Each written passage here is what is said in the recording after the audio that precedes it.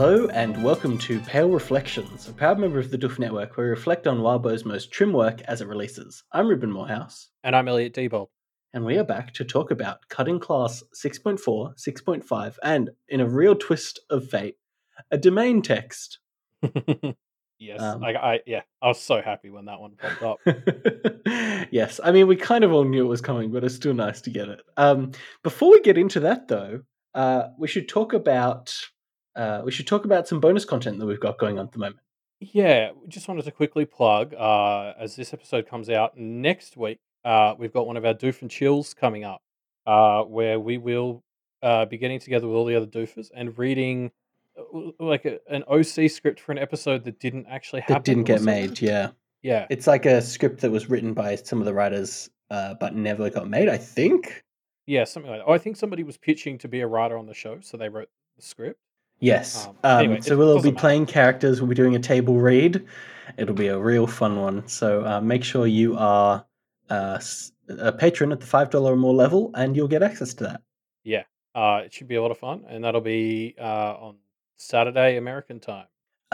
But anyway, on with the show. Let's dive into Cutting Class 6.4, which is from Lucy's perspective. Lucy and the Kenneteers are getting ready for the day, and they are continuing to brainstorm the kind of facets of Lucy and her personality that might reflect on a good choice for her implement. Yeah, and I mean it's really just interesting to watch the three of them like discuss how this might all come together. Mm. Like we'll dive into the Lucy specific character exploration because that's what's so Yes. fun about this is it's literally like an excuse to explore the character. Yes, it's Verona and Avery psychoanalyzing Lucy a bit.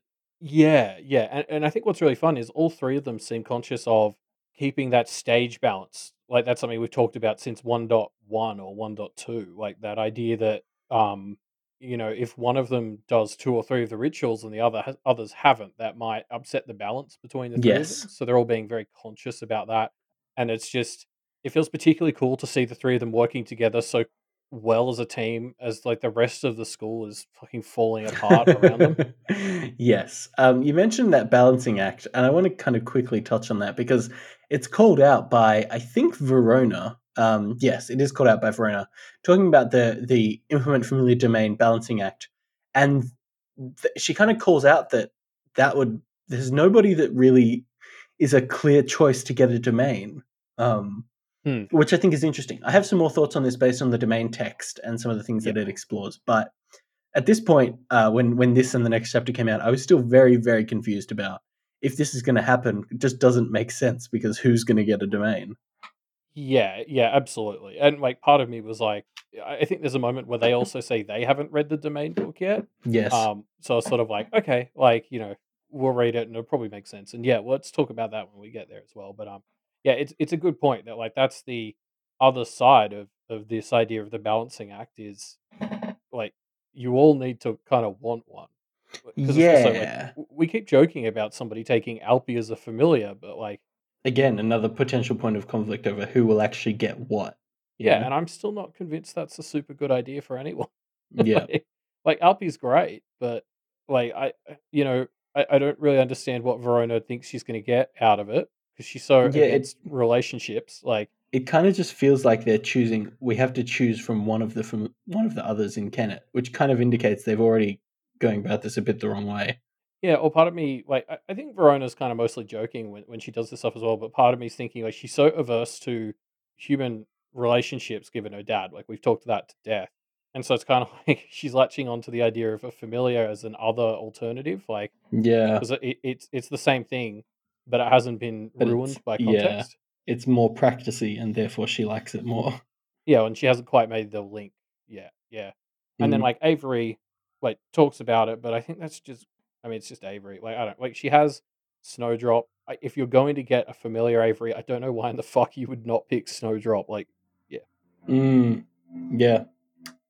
We'll see, I guess. So here's another interesting thing that happens during this interaction, which is where Avery's thinking, like reading over her notes and thinking, and she reads over the note about how she doesn't think the label fairy sword fighter that Lucy got in the student guide really fits her. And right after she thinks this, Lucy speaks up and says, "You wrote you don't think that this fits." Like immediately jumping onto the same thing, Yeah. which I just felt was weird. Like it just felt like Lucy Avery had this thought and Lucy jumped on it, even though obviously it was a thought. So how's that possible? Indicating that potentially they're becoming like sensates. You know, they're partially starting to be able to sense each other's emotions. We had a bit of that subconsciously before we had that question at the start of this story, but um, this feels like it's maybe bringing it back up, or just a weird coincidence. I don't know. I thought Avery's thought just meant that that was phrasing that meant it was something Avery wrote on the paper. Hmm. Avery's thought. I don't know. Maybe you're right. Maybe it's just they were reading something out loud from the paper. But it seemed to me like Avery was thinking about something that she had written earlier, and Lucy immediately jumped on the same thing. I thought it was Lucy is reading the sheet, and this is something Avery's written. So like we're seeing, wait, that's what Oh. Lucy is reading on the sheet, and Ah. she's like, "Oh, this was one of Avery's thoughts that she put on the sheet," and then she brings it up. Is that right? Man, I don't. That's not the impression I got, but maybe I just misread it. Or maybe there's something more mysterious going on. I mean, these three are very coordinated for sure, but there's a bit of strife between them in these two chapters. So I don't know if we're Mm. quite at mind reading levels of All right. synchronicity yet. If We'll see. if you wanna be on the losing side of that bet, that's fine, Elliot. I accept this position. Um, yeah, but should we dive into like the exploration of Lucy as a character? Yep. Um, just because, like, yeah, I mean, it's so great. I my favorite part was when Avery writes down that she has a sense of justice, and then Verona crosses it out and writes injustice. Mm. Very cheeky. Well, but it's so true, isn't it? Like, it's Yes. at first you're sort of like, well, that doesn't really make sense, but then Yeah, what like does when I that thought mean? about it. Yeah. Yeah, it's like because it's not even like Lucy is trying to go and avenge people who did shitty things. Like that's what like when I hear someone who's obsessed with justice, I'm thinking like the Punisher or some bullshit where they go around like trying to Yeah. like catch up to people. Whereas like Lucy, she's more proactive. She's not trying to go after people who did shitty things. She's trying to go after people who are doing shitty things. Mm. And I think this comes back to us a bit when we talk about Charles at the end of the chapter. Mm. um, and sort of where he sits in Lucy's head. So we can talk about more there. But I just like this is just such a clever little part. I was really impressed with how I read that, and I was like, objectively, that's kind of a nonsense distinction, but actually, it means so much, and it's very true. Yeah, I quite like it too. It's the kind of thing where you read it and you go, "What?" and then you sit with it for a little bit and it starts to have all this depth that you really like. Yeah, exactly. Um, I think the other thing that comes up is they bring up that thing Miss said like way back in Arc 2 about how Lucy was this interesting mix of like fairy magic with goblin intent or something. Mm. Um, and then obviously that ties into the whole like fairy swordsman feels in the right direction, but that's not quite it. And yeah, I don't know. All this stuff kind of leads to Lucy just wanting to be her strongest self. And Mm. yeah, I don't know. I'm just sort of now I'm starting to think out like because it's like these all feel like clues as to what we should be thinking her implement will be, and I'm not able to put them together. I mean, I honestly I had no idea, and then next chapter we get it. We find out what Verona and Avery think it should be, and I'm like, oh shit, that's such a good idea. We'll get to that. Yeah, see, I don't know if I agree with their thinking as much as you Oh, do, but interesting. Okay. my I'm just reading my notes, and my theory at this point was she can have the scales of justice, but she wields them like nunchucks. I mean, I'd love to see it if nothing else. um, but yeah, I love the bit as well because like Avery does the smart thing here, and Avery's like, "Hey, you're not doing this because you feel like we have to, right? You actually Mm. want an implement. Like, please don't just do this because you have to." Which I was like, Mm. "Thank fuck somebody's asking that question." Yeah. Um, and Lucy sort of talks about it, and she sort of says like she wants to do the implement specifically because she wants to figure herself out first, and then the practice stuff should enhance that. Which I really like is like if you're focusing on self improvement like that, like getting in a relationship like a familiar doesn't quite feel right. Mm. Um, and like the domain is a whole thing we can sort of get to, but like I really like that sort of thinking of like she wants something that helps her enhance herself. Yeah, I like it too. It's good and self-aware. One of my favorite things that she expresses is that she thinks she doesn't want a weapon, which is something that I mean, we used to hit that bit a lot more with Lucy at the start of the story that she seemed to be very conflict focused. And luckily, it seems like that's not the case anymore, and she's kind of taking active steps away from it, which I think is good.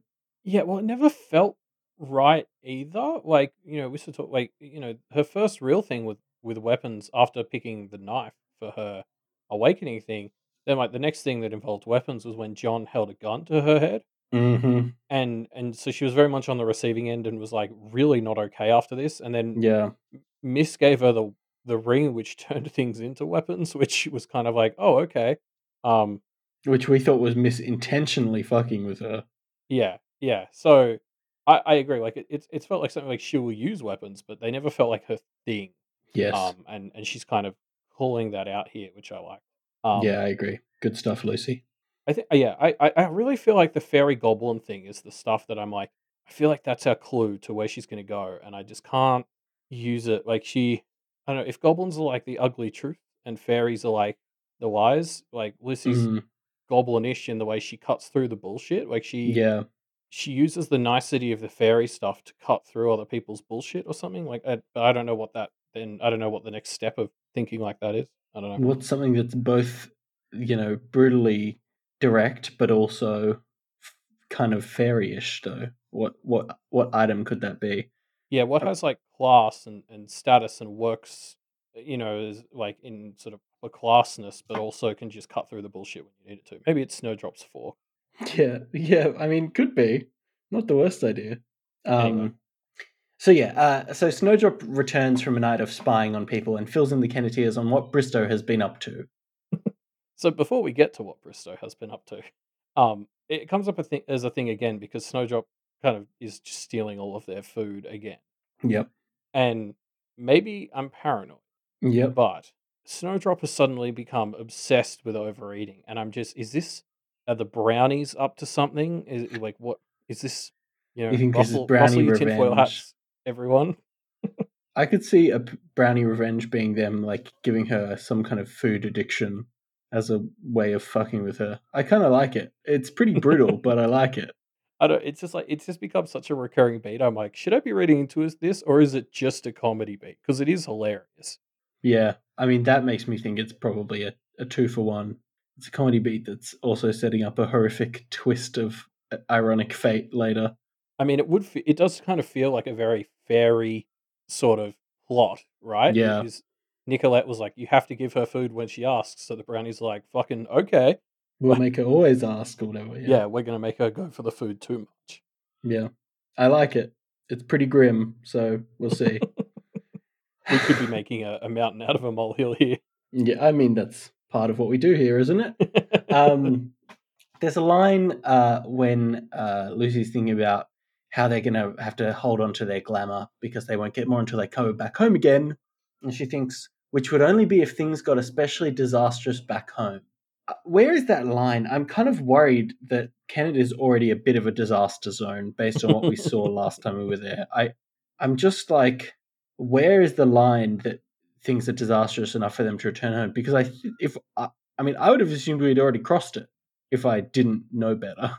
do do we know better? I know, right? Yeah, I agree. I wonder what that line is where the three Kenneteers are like, yeah, we need to go. Especially considering, I mean, things aren't good here either. Like, there's definitely an argument to be made where it's like, hey, you know how you could stay neutral? Just get the fuck out. Like, I mean, yeah, just leave is a good way to stay um, neutral.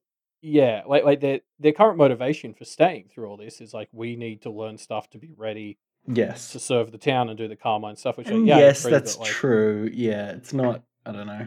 it's just a mess. How much is Everywhere's a that mess. worth? How much is that worth in terms of potentially making enemies and causing more Bristow-esque situations? You know? I wonder if they rang up like Matthew and Edith and gave them the situation whether Matthew and Edith would be like, shit, maybe you should just come back here and like we've got plenty for you to do Yeah. I and mean, don't get Kennett more embroiled in this bullshit between Alex and Bristow. maybe they think that will happen, and that's why they're avoiding it. You know, I could see that. Yeah. Um, Um anyway, but yeah, so obviously, yeah, Snowdrop, yeah, she comes back and she's like giving us the 411 on what she saw. And I just like I think we've commented on this before, but it's always so funny that it's like Snowdrop is the person who seems to always be doing this stuff because she's nocturnal and she comes back and gives us like all the information, but she's fucking terrible to be the person to do like it. we always have to decipher what she's seen, and I just always Yeah. find that really fun and surprisingly still quite difficult. Yeah, it's always a bit of it always is a bit of a huh moment, Yeah. where you have to kind of wait and see. Like, who did he hang out with? Everyone except this person. Then you go, oh, so who was it then? Oh no, wait, Um, that means it was yeah. them. Okay. Yeah. Yeah, I just find it very fun, and it's a good way of making us really think about what the information we're getting is because we can't just skim it. Yes. Um, and then also just it's just so hilarious to me that the person constantly doing the stakeouts is the person who is kind of the hardest to get the info back out of. They send the weirdest stakeout member to go do the staking out.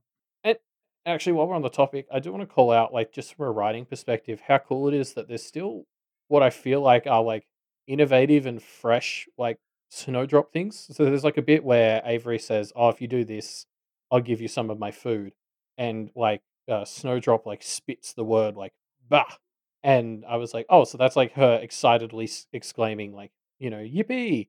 Yeah. Um, and like, that's just like a little variation on this. We haven't quite seen like her being angrily exasperated translating to like glee. Like I think we've Joy. seen it a bit, Yeah. but like, yeah, you know what I mean? Like it's not just her saying the sentence that she means, but throwing a knot at the start Yeah, half the time. Like exactly.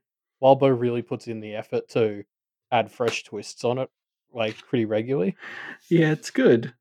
It is good. You're right, and I think it's in service of. It makes you always pay attention to try and decipher it, which you mentioned. I think that's a great way of doing it. Yeah, yeah. And so then, yeah, like I think one of the things Snowdrop tells us is that Seth and Tanner Yeah. met with Bristow. So those are Yes. the non Y and Chase and Nicolette Alexander apprentices. Yes. I think presumably that's at Alexander's behest as well, which Yeah. means he presumably trusts them a fair amount. It's too obvious.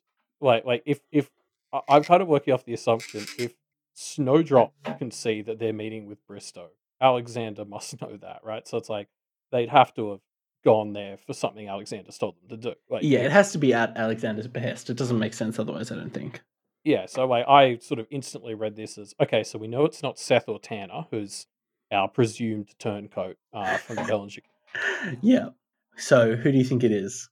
I mean, Chase seems like the obvious suspect by the end of these two chapters Yeah, and he's to just such me. an asshole that you want it to be him as well, right? I mean, any of them but Nicolette would be okay with me to be they're all dickheads except for her, which probably means it's It Nicolette. does that But mean it's Nicolette? Yeah. I mean, we'll there's get that to that weird next moment with chapter. Yeah. Shellie. Yeah, let's get there. Um, yeah. So, yeah, the gang leaves for class and they chat to Melody, who got beat up and cursed last week, and her brother Corbin. Corbin and Melody explain something that happened 2 years ago. There was a student who forswore another, and things got tense afterwards. Um, I know it's a minor moment, but I really love this bit where the Kennedys are just confused that there's no gym class at this school. Like, did they really misunderstand what kind of school this is? It's not the American education system. They don't have to adhere to the syllabus. I mean, yeah, it's a real statement on the priorities because this also extends to the school that Melody and Corbin go to when they're not here. Yes. Um, and it's very much like a statement on the priorities of practicing families, where it's basically this is their whole life. I also think, Yeah. like, I'm familiar enough with Harry Potter to know that one of the common fan things there is like they don't do math or English at this school, like Well, in they have, I Hogwarts. think, arithmancy or something, which is I don't know what, but theoretically magic math.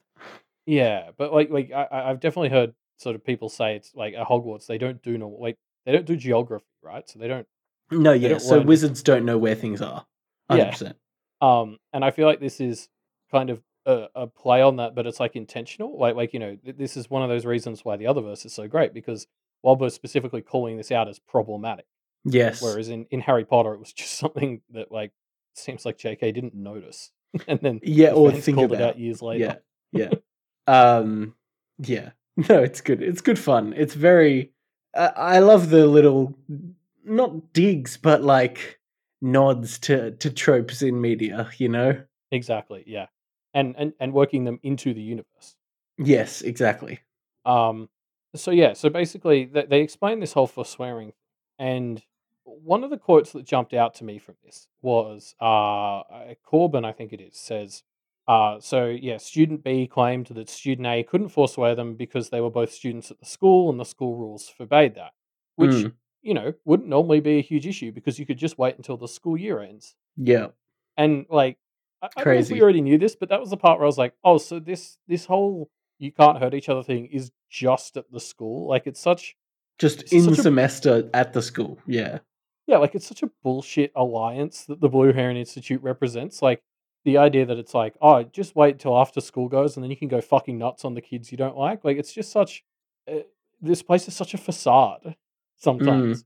Like, the idea that, like, if we compare this to the Kennet others and the Kenneteers, there's, like, a permanent thing where it's like, "We're not going to hurt each other, we're always going to work together."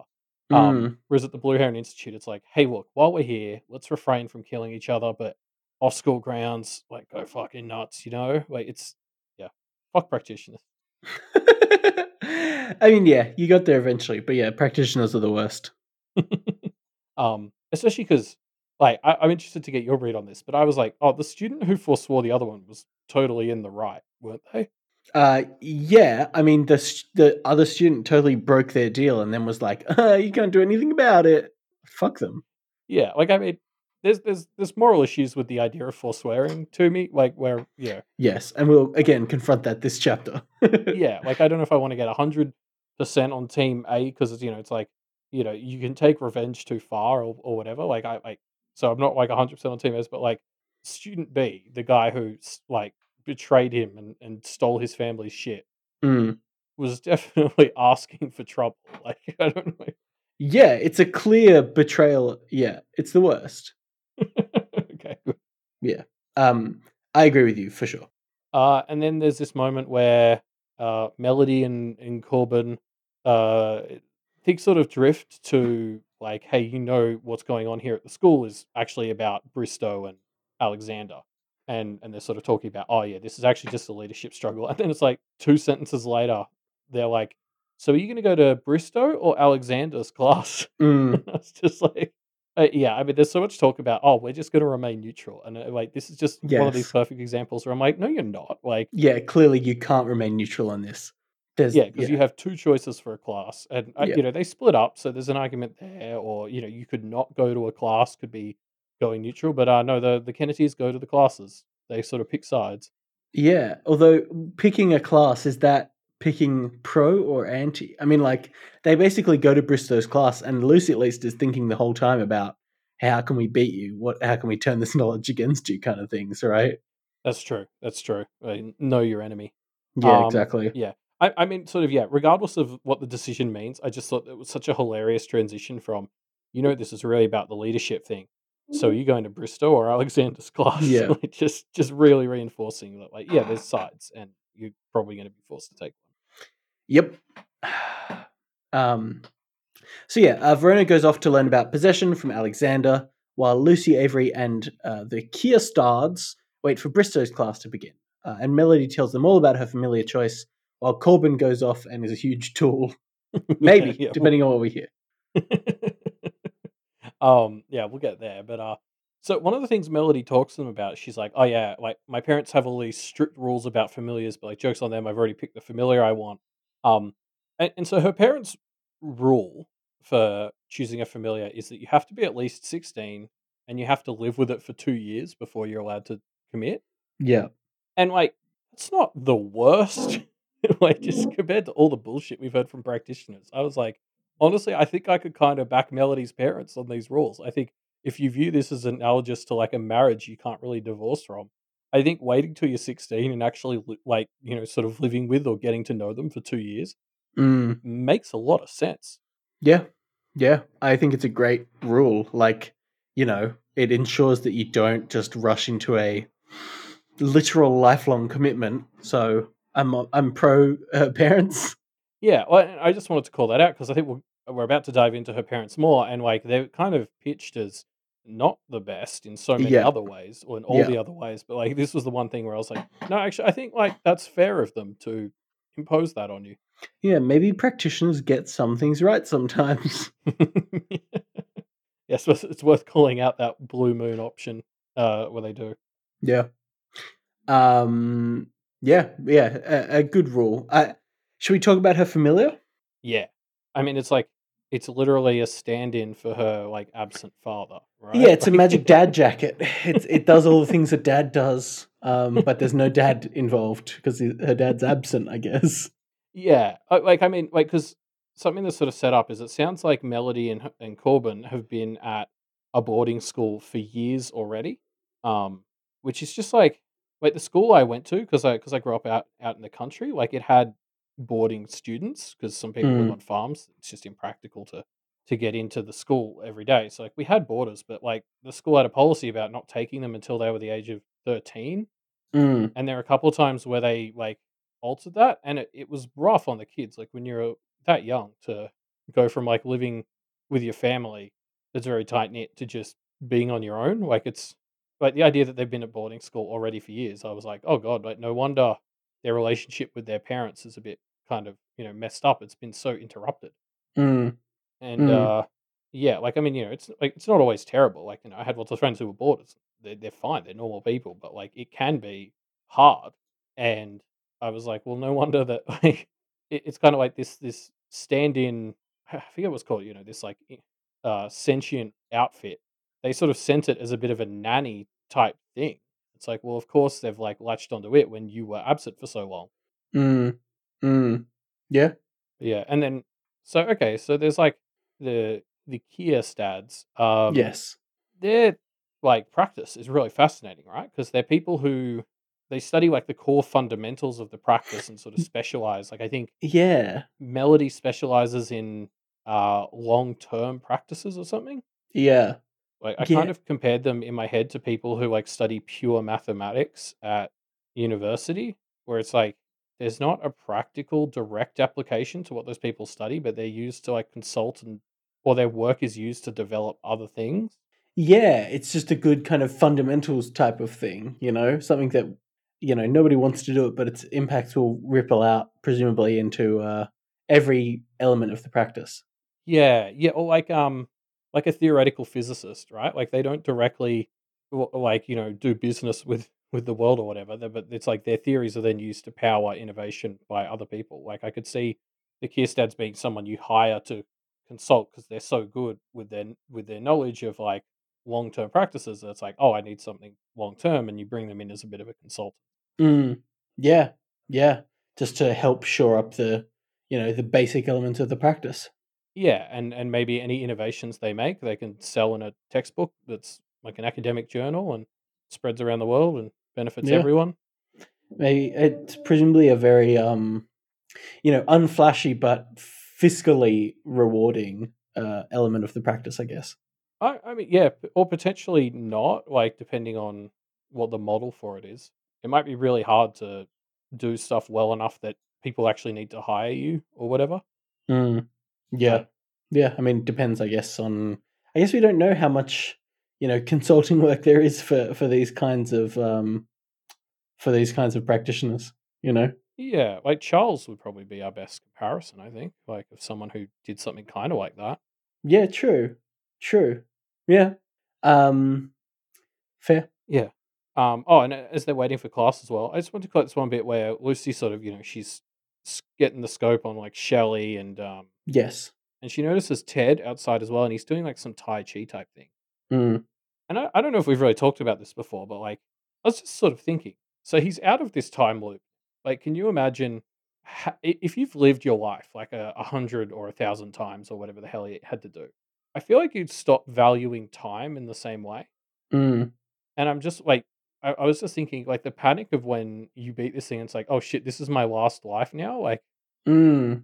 Like I'm really interested to see more from Ted because it suddenly dawned on me that it's like, is he in this headspace now where it's like he must be so lost because he had this, big thing that he had to do, and now he's done it, and it's just kind of like, is he just ready for death, or is he like constantly panicking that he's not using his time efficiently anymore because he got so used to not having to worry about that? Yeah, I wonder. Yeah, I wonder what it'd be like. I mean, again, I think definitely when we were reading the dossiers, he was the one that was the most intriguing to me. So Yeah. I hope we get more. I'm sure we will get more opportunities to examine him a bit more. So I'm really excited for them. Yeah, well, yeah, I just can't wait to see how he's dealing psychologically with the fact that he's now living a life that doesn't have a point and has a quickly arriving end, which is two things he hasn't had to cope with for thousands of years. Mm, yeah. I mean, yeah, he's he can die, which is if that gets taken away from you and then brought back, I can only imagine how strange that would be. Yeah, although yeah, or has he been through enough loops where he's like ready for that, and he's just kind of like trying to do the Yeah. best he can until he dies, and he Yeah. doesn't care too much. Like, Yeah. I mean, it's interesting. I'm because part of my mental thinking for this whole thing is I was kind of like, oh, because you take a few loops to just do whatever the fuck you want. But Mm. also, this is the other verse. Maybe he wasn't allowed to do that. Like, I could see the god that trapped him in this loop or whatever. If it catches him starting to like take a loop off, it would just like kill him quickly. So, like, Yeah, I guess. I wonder. Yeah, presumably that would happen, right? Like, presumably it wouldn't let you just, take a loop to chill. yeah, like this is a universe with no chill, and I don't know enough about what the fuck happened, but I assume there's like a cost per loop. So presumably, whatever his patron was, probably wouldn't want him wasting them. I don't know. Yeah. Like, Yeah. a good boss would like understand the need for mental health loops, but I don't know that it would have been a good boss. Yeah. I don't think it would have been a good boss. Um, can we talk about this stuff with Corbin? I, Because this is I think I was wild. kind of putting it off because And this made me so mad. it's so, I mean, I don't know. It's the kind of thing where we don't know enough to really be both, to jump in with both feet into being fully mad, but we see enough and we hear enough of his jagged conversation to know that it's not good, right? Yes, it's left a little bit ambiguous as to whether he is planning to do anything objectively terrible, Yeah. but there's enough of like he's clearly gossiping about them that I was still like, fuck you. Like, and and his friends were clearly encouraging him to be a dickhead. So I was like, fuck them too. Mm. Yeah. So the implication I think that we're meant to make is Corbin has selected a side. We don't fully know what it is, but he's talking to his friends about how he can either bring the Kennedys to his side or like get a win over on them to like raise his side's profile up, I guess. Honestly, like it sounds like the people were encouraging him to do a little bit of like a coup and a claim type thing, where it's like if you can construct a scenario where you have to save them, then they'll sort of owe you one. Mm, So it's like a forcing them onto your side type deal. yeah. But the fact that he's reluctant because he sees that they're becoming friendly with what's his sister's name? Molly. Is that right? Melody. Melody. Sorry. The fact that he seems like he might feel some guilt about that indicates that there's nothing good going on there, right? Yeah, yeah, like, that was my read is that I don't know which way he's gonna go, but it seemed like his friends were the ones trying to pressure him into being a dickhead because 'cause they've decided like, I think the bit that really boiled my veins was when one of them was like, "Oh, those 3 are show-offs," and I was like, "Hey, that's kind of true, but fuck you, that's not what they're trying to do." Mm, yeah.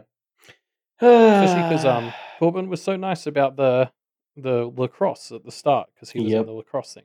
Yep. Um, I think as well. I do want to call out the writing of this is very good. Like the way Lucy is catching like snippets of this conversation she's like eavesdropping on. Like, Yeah.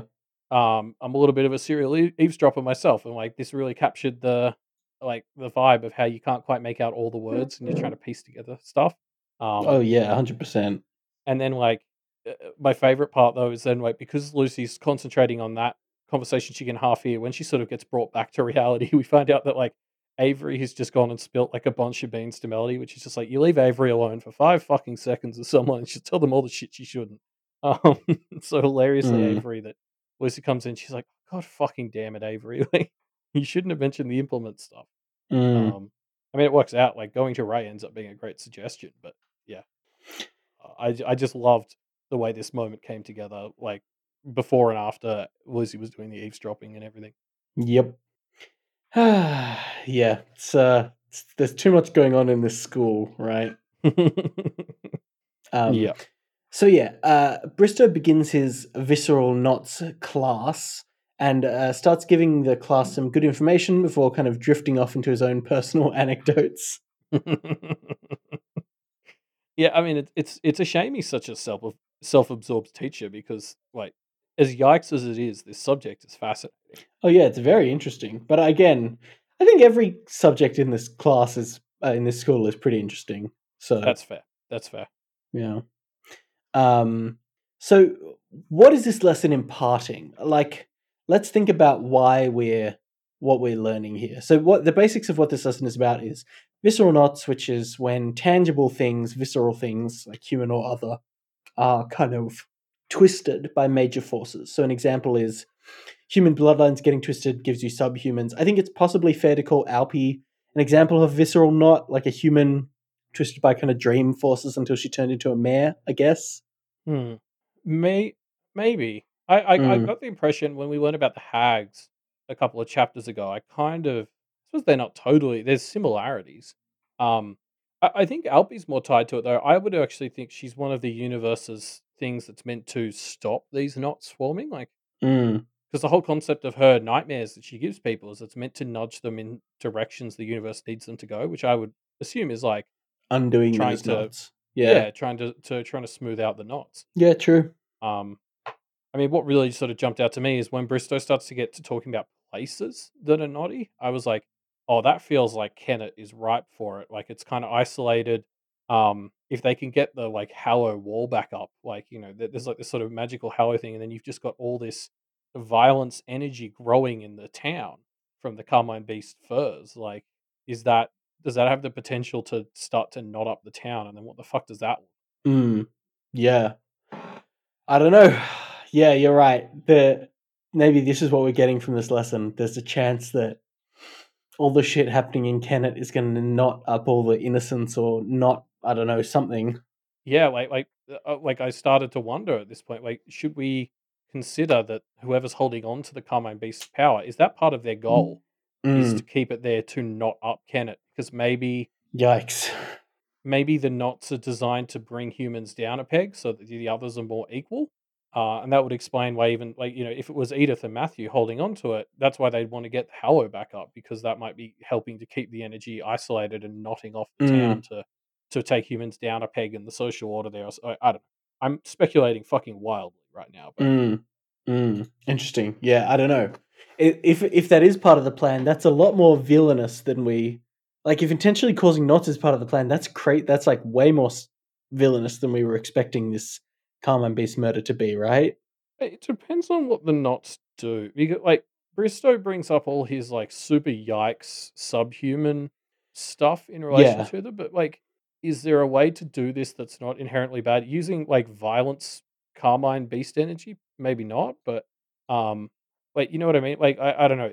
Like there's this assumption the knots are like where areas break from the status quo, Mm, and that's not like, depending on how you do it, that might actually be a good thing, and, like, Bristow's examples are all super shitty, but so's he. So, I don't know, like, maybe there is a way to do this non-toxically. Maybe that's what Miss was trying to do with the Hallow, like, create a knot that was a good kind of knot. I don't know. mm. Yeah, maybe. Like, forget the Carmine stuff. Maybe she was creating a Hallow of, like, people being chill and good, and it was creating a knot of people being chill and good. Yeah, can we have Um, positive knots? I mean, the yeah, the exactly. term visceral knot implies negativity, but maybe that's just practitioner bias. Yeah, exactly. Um, Also, like as a side note, I did think it was hilarious that like all of Bristow's examples for this stuff were like people, like when he introduces the concept and he's like, yeah, all sorts of stuff can get transformed by these knots. Let's talk about all these people that like are now subhuman that I can sort of dehumanize, and it's like as a dude who literally collects people, I was like, like yeah, just yikes. Like I think Lucy says it best. Mm, Um, he eventually moves on to a non-people example, which is like how you can do a place. Which I was like, well, is this fucking your apartment building too? Then like it's still the same. mm, Yikes, bullshit. mm. Yeah, yeah, yeah. True. Very yikes. He talks about selling a baby. Yes. Um. He's sort of like, oh, Yeah. I wouldn't do that, but I could have, and I would have made more money. And it's like that shouldn't even be like on the list of options. Like The, it wouldn't have occurred to me to sell the baby. yeah. The fact that that's his where his mind goes indicates he's already far enough gone. Yeah, exactly. Like that just shouldn't be on the list. Yeah. Um. Can we? I want to touch on, because I was trying to find the interpretation of how this is relevant to canon, right? And one thing that I was thinking is in the third instance of this, the third case that Bristow talks about is another intentionally twisting a human or a group of humans. And I was kind of nervous for a bit that this is why it's being brought up, that maybe this is like related to what's happening to our Kenneteers, like them being awakened as a group is kind of intentionally twisting them somehow. I don't know. Like it's not quite the same per se, but maybe there's a link that we're meant to draw in there. I mean, if it is, again, I'm going to double down on my missus nodding things for the better idea Yeah, sure. because the Kenneteers, like, there's been rough points, but like, I've loved the direction the three of them have gone over the course of this story already. Like, I feel like, being in a school that's about to go to war, I still kind of think they're in better positions than they were when Miss found them. Like, Yeah, Lucy's finding ways to empower herself. Avery has friends and is like, finding her way to self confidence. Verona's in a war zone, but that's still better than her being at home. Like, yeah. I think it's all kind of working out. It's still going to be rough. It's still going to be a rough journey. Like, I don't think the story's just going to be happy go lucky time for the rest of it. But I feel like they're all better off than they were. Yeah, I guess. I mean, it's hard to say because something can go wrong so quickly in this world that it's like, you can be well off for a while and then suddenly your life just completely falls to shit. That's very true. This could all change in 200 words. Yeah, in really not a lot of stuff. Yeah. So yeah, this class ends, and then Avery and Verona decide to discuss Lucy's implement. Without her, they kick her out of that conversation. So Lucy goes to talk to Radical Ray instead. Yeah, yeah. This was like a wild series of events to read because it goes from Verona being like, "We're going to go organize your implement without you," and we'll, Mm, we'll touch more on like that when we see it from Avery's perspective next chapter. But then, wait to hear Lucy then go, "Okay, well, since I'm alone, I'm going to go talk to Ray." I was like, "Oh, okay." Like, shit, this just went completely where I like the opposite direction to where I thought it was going to go. yeah. Yeah, Yeah, I definitely didn't expect it to end with a not confrontation, a conversation, I guess, between Lucy and Ray. But yeah, I'm keen that's where it went because this was a great chat. But before we get there, there's some stuff before we get into that conversation. Um, so first of all, there's a thought from Lucy that Alexander seems to be letting Bristow do an awful lot without really fighting it. And yeah, this is so true, right? Like we haven't seen Alexander do anything until he like coups Bristow's class. He really hasn't done anything in this fight, which is kind of crazy. I think I think this is just Lucy working in a very different way to Alexander. Like Lucy, her whole thing is kind of more direct confrontation and she doesn't secede ground. Whereas like Alexander's this like long con chess player, like he will let Yeah, Bristow think he's winning yeah, to true. like pull the rug out from under him. Um like I tie this to very often Lucy's just sort of like I don't get Verona, and we'll talk even more about like the Verona and Alexander link later. But like I think this is just yeah, Lucy's a very different person to Alexander and Verona, um, and she's just like Alexander's handling this very differently to how she. Mm. Yeah, no, I agree, and maybe I mean I'm not saying that Alexander isn't planning anything or doesn't have anything in progress, I guess, but just I don't know, like it really feels like Bristow has just had run of the school for the past week. Yeah, yeah. Like I think this is just what Lucy is kind of bringing up here is like how stupid all the bullshit is because it's kind of like Alexander kind of has to allow Bristow to do this and let the school because he has to win in a certain way. Like I think what's really being brought up here is just like what bullshit this whole system is that's allowing these two to run their war like on the school. Um, Mm, and like obviously like the Jess stuff comes into that a lot as well. But like I think that's sort of the point is it's like it's the fact that like this conflict is kind of being forced to happen in a way that drags out and brings other people in, and that's mm, shitty. yeah, yeah. I mean, it explicitly is being in a way that draws sides, right? Like Yeah, we're over the course of this chapter and the next chapter, we're explicitly seeing sides being drawn. yeah, yeah, exactly. Yeah. Um. So here's another thing to touch on. Uh, Lucy thinks in her head. Lucy wished Verona hadn't fucked off like she had. And is that like when I read this, I was like, holy shit, that's the strongest language I think I've heard Lucy use inside her own head, and it's describing Verona like it's clearly a bit bitter, right? Yeah, yeah, absolutely. I think we talked last week about how it felt like there was bits of strife between the gang, and Yeah. this might be like, yeah, these sort of remnants of that, because there's like little moments of discord between the three of them, but they're not that bad. Like, yeah, this is just sort of one thought Lucy has, and it's kind of fair as well because, like, yeah, okay, we'll get to it when Verona and Avery are doing the thing, but I was kind of like, yeah, I don't know why Verona's handling this like this. Mm, yeah. Yeah. It I does don't know. stand out though, for sure. It's strifey. You're right. I hope it's strife. I hope it's not, I hope it's something that can get easily and cleanly resolved with a few magic spells. Yeah. I wanted to call out. There's like a bit where Snowdrop and Lucy have a conversation about like what everyone considers home to be. Yes. And what did you make of the like what Verona considers home? Because Snowdrop clearly thinks she knows what it is, and she says it's like any random patch of reality. And Lucy sort of goes, "Oh, like her imagination."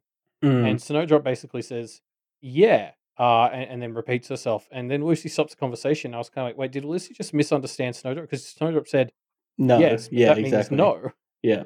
And it just sort of gets dropped. And I was like, so okay, if it's not imagination, because that was what I kind of thought it was. I'm curious what you think it might be. Any random patch of reality. I mean, it has to be a specific place, right? Well, the use of reality makes me think like I maybe what when Snowdrop said like yeah, any random patch of reality, what you're saying is like no, a specific thought, like because Lucy just says imagination. It's like no, it's like there's a specific thought that Yeah. like Verona considers home, and I'm just like I feel like I should be able to figure out what that is because we've spent like 150,000 words in Verona's head. Um, is it like is it Lucy? Mm. Is it Um, like, the idea of turning into another as a refuge? I mean, I wouldn't call that home. I don't know. No, like Lucy is honestly my best. Just Yeah. Verona want to Alcazar Lucy and make her her domain. Um, Don't say that, Elliot. You'll give Wildbow ideas. yeah, I don't know. It was just, yeah, I'm curious to hear like any other reads on this because I was like, I feel like we should be able to grok this, and for whatever reason, I kind of can't. Yeah, I was thinking about it. I can't quite put together something that I'm fairly happy with either. But I suppose the other thing from this conversation is like Lucy's talking about how she's homesick. Yeah. Like, she brings that up. She's like, "I never feel as good as when I'm at home." And I think, like, I read this bit and I messaged you on Facebook, like, that day, and I was like, "I wonder if Lucy's not gonna get an implement, but she's gonna pivot and get a domain." Mm.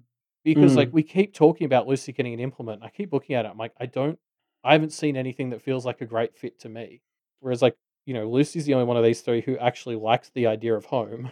We've just sort of True. talked about I that. mean, yeah, we've touched on it. It's weird that she's been put down for an implement where she's the only one that has a positive home. I mean, Avery's not terrible, but Lucy definitely has the nicest home life, I think. Yeah, and she's the person who has this concept of home, like, especially she more than the others, I think she's the sort of person who needs a place where she can just retreat and, like, chill and not have to deal with other people's bullshit. Mm. And, like, that's maybe what she's missing a little bit here at this school. Um, yeah, I don't know, like, it's because we learn in the domain thing, I'm jumping ahead a bit, but we kinda learn that, like, there are people who have Alcazars of their stuff as domains, like, isn't there a guy who Yes. has his deck of cards as his Yes, domain? as his domain. Yes. Like, that would make more sense to me if Lucy got, like, some implementy types of item, but, like, turned it into an Alcazar and made it a domain. That Yeah, but that's kind of, I mean, I feel like that's copping out a bit. Like, I feel like my vibe is just that there's an actual good explanation why one of them should have a domain, and we just don't know what it is, but Wildbow has it, and he's ready to drop it on us, you know? yeah, that's fair. I guess we'll see. Yeah. Yeah, we'll see. I don't know. So yeah, let's get into this conversation with Ray. First, I want to say, Ray, he opens up the conversation with an apology, which is great. Ray, you're perfect. You're redeemed forever, at least until the end of this chapter. You're a wonderful human being. Yeah, I mean, I was very pleasantly surprised with how this just, like, from the get-go, Ray just sort of is like, "Hey, I have been meaning to find you. I really do want to apologize. That was not cool." Mm. And he got like so many bonus points for me because then Lucy's like, oh, there was strife, there was like extra stuff, and Ray's like, even then, that only works off what's already there, and I should have been able to handle it better. Like like even though there was like extra stuff, he still acknowledges that like at the end of the day, that the responsibility still falls on him. Like, yeah, Mm. like so many bonus points to me for not letting the strife sit as an excuse, but he's still like, no, no, no, I could have done better, and I should have done better, and I'm Yeah. sorry. Good on him. Good stuff. I love it. So yeah, so they get into the conversation, and Lucy starts by asking a bit about implements and getting some general advice from Ray. Yeah, and like again, I'm kind of sticky with my Lucy should pivot to a domain idea because we have this conversation. I don't think it gets her any closer to picking something because it's sort of like Ray offers all these helpful, I think, like questions to ask to help like frame it in your head. Like he's like, Hmm. when you view yourself, what do you view Yeah, yourself doing? exactly. Yeah, what And are you for doing? Lucy, What it's are you all wearing, etc. yeah, and it's all just still herself. Like she talks about some outfits, but she's not particularly really like attached to those. It's her arguing. It's like can you domainify an Alcazar of yourself? Yeah, I think I've seen people suggest that, and like that feels like loaded imagery or whatever. Like, I don't know yeah. if I It want to go feels down that. weirdly like Yeah. conceptually incestuous in a way that's quite Yes. strange. Um, but it's just like the more we talk about Lucy having an implement, the more I'm like I'm loving this character deep dive, but it's not pointing me at an item. So either I'm completely missing it, or I feel like something like a domain is a better fit. Mm. Yeah, maybe you're right. Or just the fact that there's no, I don't know, the implement just isn't a good fit regardless. Yeah, I don't know. Like dualistically, I feel like with all these discussions, we kind of have to have one of the Kenneteers commit to something. Like we've spent so much of this arc talking about these three things. I'd feel a bit weird if we didn't end up having any of them go for any of them. But Mm. I don't know. Maybe it could work, and I don't have the imagination to picture it. Mm. Yeah. So yeah, I don't see anything tangible that Lucy gets here in terms of what her implement should be. Uh, Again, she sees herself as being kind of confrontational, which again suggests weapon to me. But you know, she seems pretty keen on not having that. So we'll see. Yeah, I mean, she sees herself arguing. Can we get her like a megaphone or something? Like something so people have to listen to her. Interesting, Give her a but megaphone to empower her to yell everyone into line. yep, yep. I don't know. It doesn't. I don't think it quite feels right. Yeah, nothing does. That's constantly been my True. problem. No. Yeah, as I already said, I really like the way Ray handles this. Like he is immediately like, I can't really help you. I don't know you that well. We wouldn't have had this fight if I was a good fit for helping you. But like he Mm. manages to ask these questions which get her to think about it in what seems to me to be useful ways. Like he talks about how he's better at this one-on-one puzzle stuff than teaching, and you can really feel that. Like when him and Lucy sit like together in a room alone, they actually like work well together. Mm. Yeah. Yeah. Um, yeah. Um, I also think it's interesting, like as we've sort of rounded out the trio here.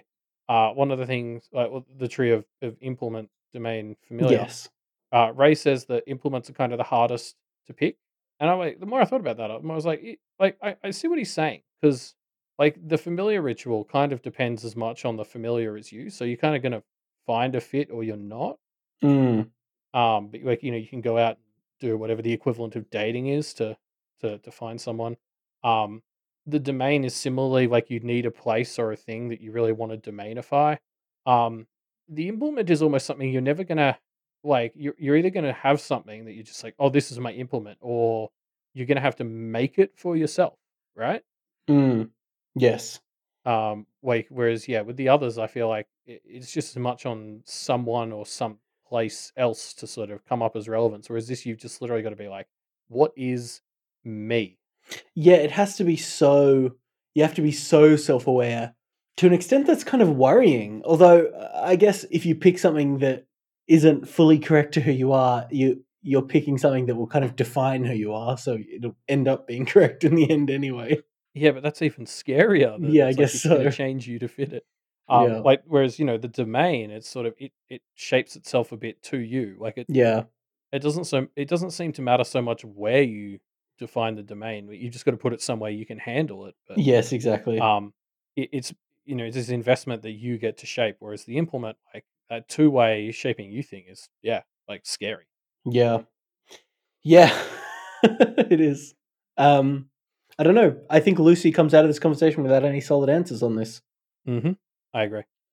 Um, then the conversation pivots as Lucy asks a question that we were all thinking, which is why didn't Ray care that Charles was forsworn? I was so excited when Lucy just like pivoted to this because, like, that was something we all thought about when it came up. Like, I think it was like the Kennedy's literally called it out as they're like, if you were friends with these guys, why haven't they like helped you? And so it's so Mm, good that, like, of course, like, it was just such a Lucy thing to be like in the while of the conversation, just to be like, hey, so like the fuck with Charles? yes. Yeah. Yeah. Like I I'm so glad we get this conversation because this was something that I was wondering, and it's us kind of having to reconcile things that we've known about for a while that just haven't quite sat right about this school, you know? Um Yeah. It's also a chance to get like honest, true from a certain perspective history on Charles because as the one person who can lie, his self-biography is like the only one we can't trust anything about. mm, So it's good to like hear from somebody who has to tell the truth, like getting more details on it. mm, yeah. Yeah. I mean, Like we yeah, didn't it's we didn't good. know he was an ex-con till now. True. Yes, that's confirmed, which is good, Elliot. Uh, you predicted that analogy and it came true. So, if you wouldn't mind, just make some analogies about how I'm going to be a millionaire soon and stuff like that. That would be good. Um, yeah, okay. Well, what about all of our listeners are analogous to very generous Patreon supporters. Yes, So head on over to perfect. patreon.com/doof media Yep, and prove me right, please. yep, perfect. Good stuff, Elliot. Um, so yeah, like Ray obviously feels a bit conflicted about this, but he's kind of also established his response is like, yes, it sucks, but Alexander's kind of earned enough of my trust that I am willing to overlook this for him, right? Which I don't Mm. know. It's just him not actually. It's him being a bit spineless, right? I mean, yeah, like I get it. I get it, but like the more you think about it, the more I was just like, you're falling into this trap where taking Charles's side causes you more problems than not. Mm, So you're finding ways to justify to yourself why it's okay to take Alexander's side because taking Charles's is harder. And like, yeah, you get the vibe the longer this conversation goes on. Like, mm, Ray knows that Alexander was wrong to do this. And he's just trying to find reasons where it's like, oh, well, wouldn't it be bad to not forgive Alexander, but to forgive Charles? And I was just sort of like, well, no, because Charles was trying to do better, and Alexander's still pulling the same bullshit. Like, I- I'm more willing to forgive Charles because he was trying to turn his life around and be a better person, and mm, Alexander was not. And maybe mm. Charles wasn't. I guess I shouldn't take that as a complete fact that he was, Yeah, but like, that's certainly the impression Ray had. yes, it definitely seems like where we have kind of landed on it for sure, right? Yeah, yeah. Like there's even this moment where Lucy's like, Charles says Alexander forswore him. Are you okay with that? And Ray's like, the fact I'm here suggests I am. Which I was like, that's not a yes. That's a sentence that's meant to imply a yes, Yeah, it but it's implies his not. thoughts, but it doesn't actually say he's okay with it. Yeah, and then as the conversation goes on, I got more and more convinced that he's sort of like, I'm trying to make myself okay with it, but I don't think I am. Yeah, he's not there yet. He's kind of, and I mean, props to Ray. He clearly feels very conflicted about it, so that's good, as he should be. He just, I don't know. I mean, what would we have him do? I guess the answer is this Alexander who has done this is not somebody that you can trust to be in charge of the education of children, right? Like that's what it boils down to for me. And so, being a teacher at his school makes you complicit in his bad behavior. So you just kind of have to ditch, right? Yeah, yeah, yeah. My analogy, my thinking is, it's so much harder for Ray to take Charles's side because Alexander's the one in power that like he's finding ways to make himself okay with this. Whereas, yeah, you're right. Like this is telling you that Alexander shouldn't be a teacher, and like Lucy even calls Ray out for this. Like Ray is Ray has this almost breakdown where he's like, I don't know, like I'm a very confused person, and Lucy's like, maybe you shouldn't be a teacher, and it's kind of like, yeah, the lesson here kind of seems to be, Alexander's too terrible a person, and Ray has too much of his own shit to sort out for either of them to really be teachers right Mm. Yeah, I agree. now. Like I love the way Lucy sums it up in the final line of the chapter is like, you're the most level-headed staff member here, and you can't even say whether it's wrong to ruin a man's life. Like, where does that leave us? Um, yeah, that's a great finishing line as well for just like really, again, hyping up how crazy this school's going to get. Yeah, I love that as the final line. Lucy just having that epiphany of there's no adequate, by my definition, moral compass at this school. It just Yeah. doesn't exist. Um, Um, well, so before we move on to the next chapter, though, I do want to quickly jump on. I want to wait. I want to talk about Charles as well. Just like we've already sort of touched on this, but like he did bad stuff and he went to jail yes. and he was maybe in and out of jail, but he like sort of came out and eventually managed to get away from his criminal lifestyle, moved out to the country and was like trying to do better. Mm, And that's when Alexander like fucked him over. yep. Good stuff, Alex. And to me, this is where the whole idea of like the justice versus injustice stuff comes from, and like where I'm starting to see, I think, what that difference is to Lucy. Maybe, like Mm, to me, Charles was, from the looks of it, trying to turn his life around and do better and make up for his mistakes, and that's almost why it seems like Lucy is taking the side of like you should have left him alone. Like if he's someone who gets away from the bad parts of his life, he literally moved, so he's not upsetting victims or whatever. Like he's gone somewhere else. He's trying to improve, and it's kind of like, shouldn't you just like if that's what somebody's doing, what more do we want from them? mm, Whereas yeah, like Alexander came at him, and Alexander's still doing shitty controlling stuff. So it's like, why are we letting Alexander keep going? Whereas like Charles was trying to be better, and I don't know. Like for me, that's super important. yeah, you're right. He's clearly trying to improve his life and do that through improving the lives of others, right? Like Yeah, kind of community service vibe, and he was just punished for it, right? It's pretty shit. yeah, exactly. Because like, what better form of justice is there than somebody who's realized they were doing the wrong thing, is trying to turn their life around and help others? Like that's, I feel like that's the ideal situation. And like that doesn't mean that their crimes are undone or whatever. Like if Charles was responsible for people's deaths, like that's still awful. Yeah. But it's like after that's happened, what else do we need from him? Or like what else? Like that seems like the best case scenario after that is trying to stop this happening again and getting Mm, Charles to try to make up for it. Like I don't know what else society should really want from that situation. yeah. Yeah, I'm very I'm kind of true. getting into my whole justice No, society no. I metaphor mean, stuff, I think that's but right, yeah. especially in a Lucy in Lucy's head, right? Yeah. Yeah, she doesn't really think on this, but this is like the conclusion I came to, and I think is maybe what she was thinking after reading it. Mm, mm. Um, cool. Should we jump into 6.5? Yeah. We are now in Avery's head, and we jump straight to the Avery and Verona conversation discussing Lucy's implement in more detail here. So the secret conversation that they kicked Lucy out for. Yeah, and we'll get into that, but I to jump ahead a bit, I really like I do like this part where Verona is sort of thinking, "Oh, we should put ourselves into her implement." Like it's this I mean the analogy is sort of, hand making a present for someone for their birthday. Mm, Where it's sort of like, for certain people, whatever, that's that's a better gift than buying something for them. Like, yes.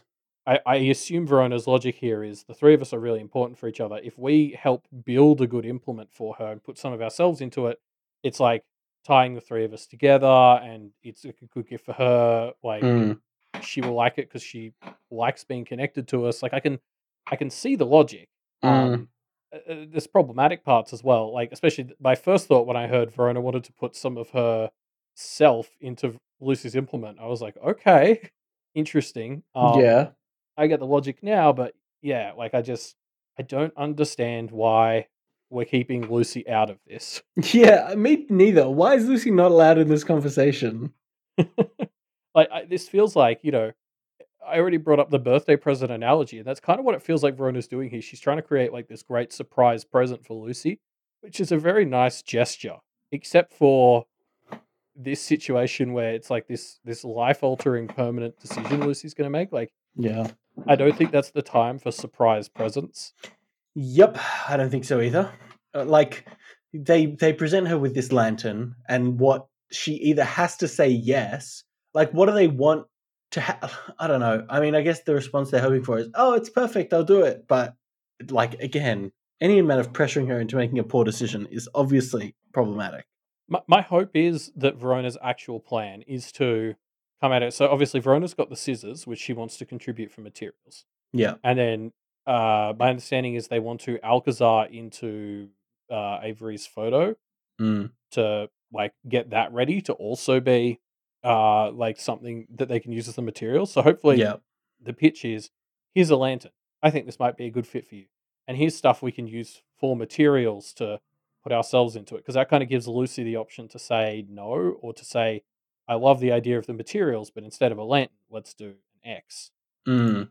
Like, Yeah. yeah, I'm like, but we don't know for sure that that Verona isn't planning on like coming to Lucy with the materials already put in the lantern as a sort of, here you go, we did it. Yeah. Yeah. Um, should we touch on the lantern idea? Like, what do you think of Yeah, the?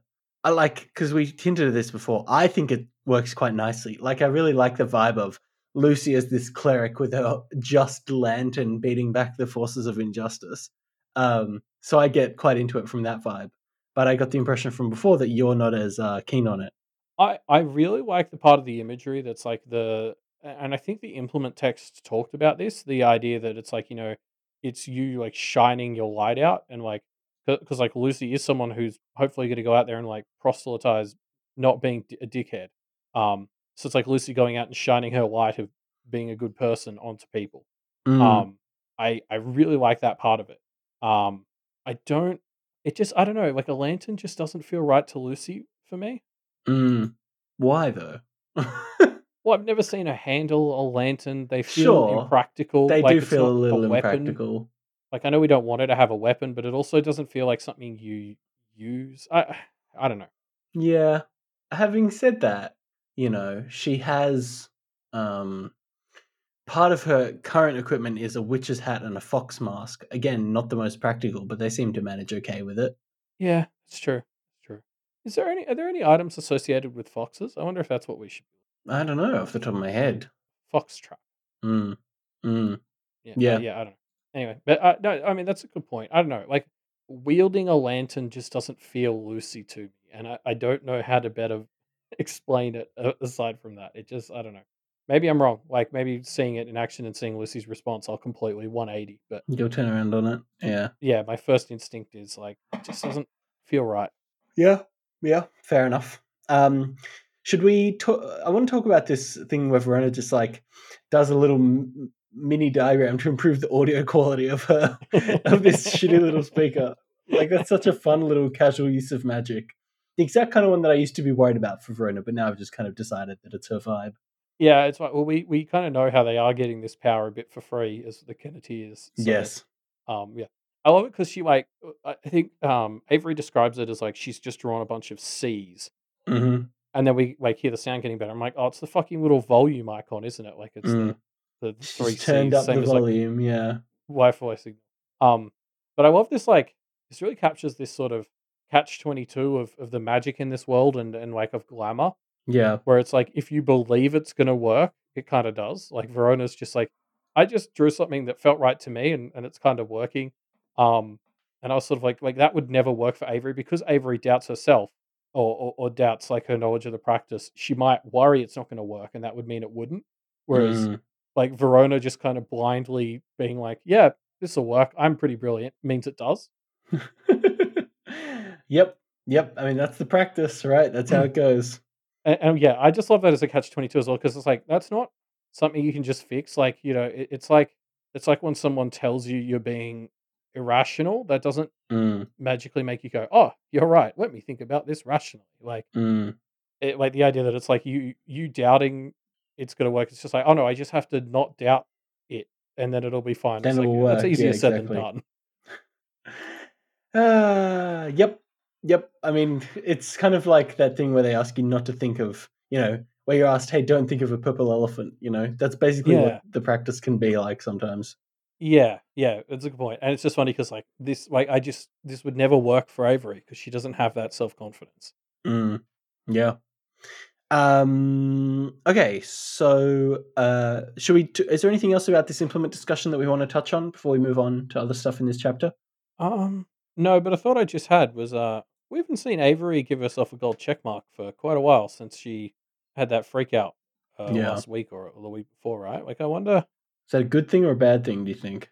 I don't know. I'm wondering if she's going to start to get like withdrawal symptoms, Mm, like yeah. or if she starts to regress. Like she feels a little bit less confident in this chapter than she has for a while, and I wonder if she's got all this stuff going on with Sheridan. Like if her anxiety keeps peaking, is she gonna? And she's like trying to quit cold turkey. I wonder if something bad's gonna happen. Mm, mm, yeah. I don't know. I mean, it seems like nothing has gone that wrong with her not having one recently.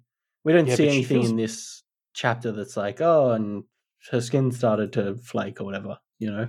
no, but I think her anxiety levels have really gone up. I'm jumping Mm. ahead in my notes here, but like, there's a moment later where she's like, she starts to freak out because Jess ignores her.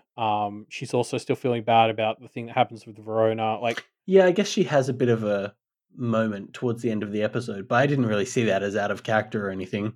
yeah, maybe not. I don't know. It felt like I felt like she'd been finding her feet a bit more, and this feels like a bit of a regression. And maybe I'm maybe I'm wrong about that, but like, if it is a bit of a regression just after she's started trying to quit the glamour, like that's not a good sign.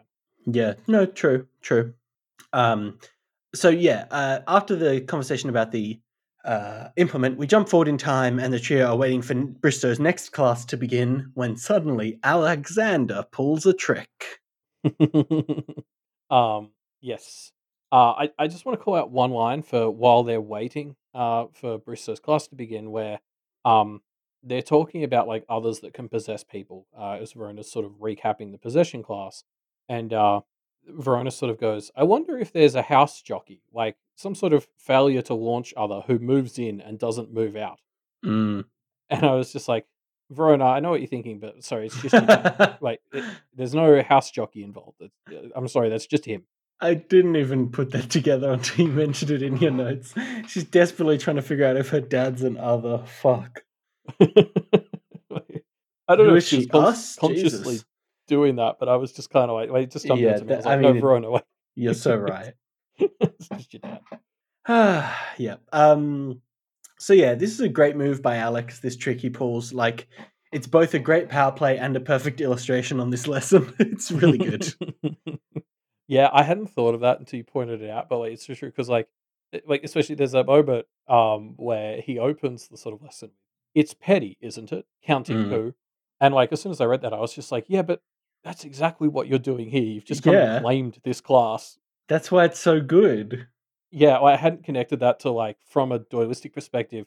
It's really reinforcing the lesson to us. Like I noticed he was doing it, but I was like, oh, it's so good for showing it to us. Well, to us and to the class, I think. Yeah.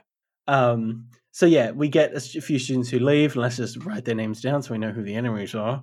Cass, Jarvis, Silas, Maddox, and Daniela, the villains of this story.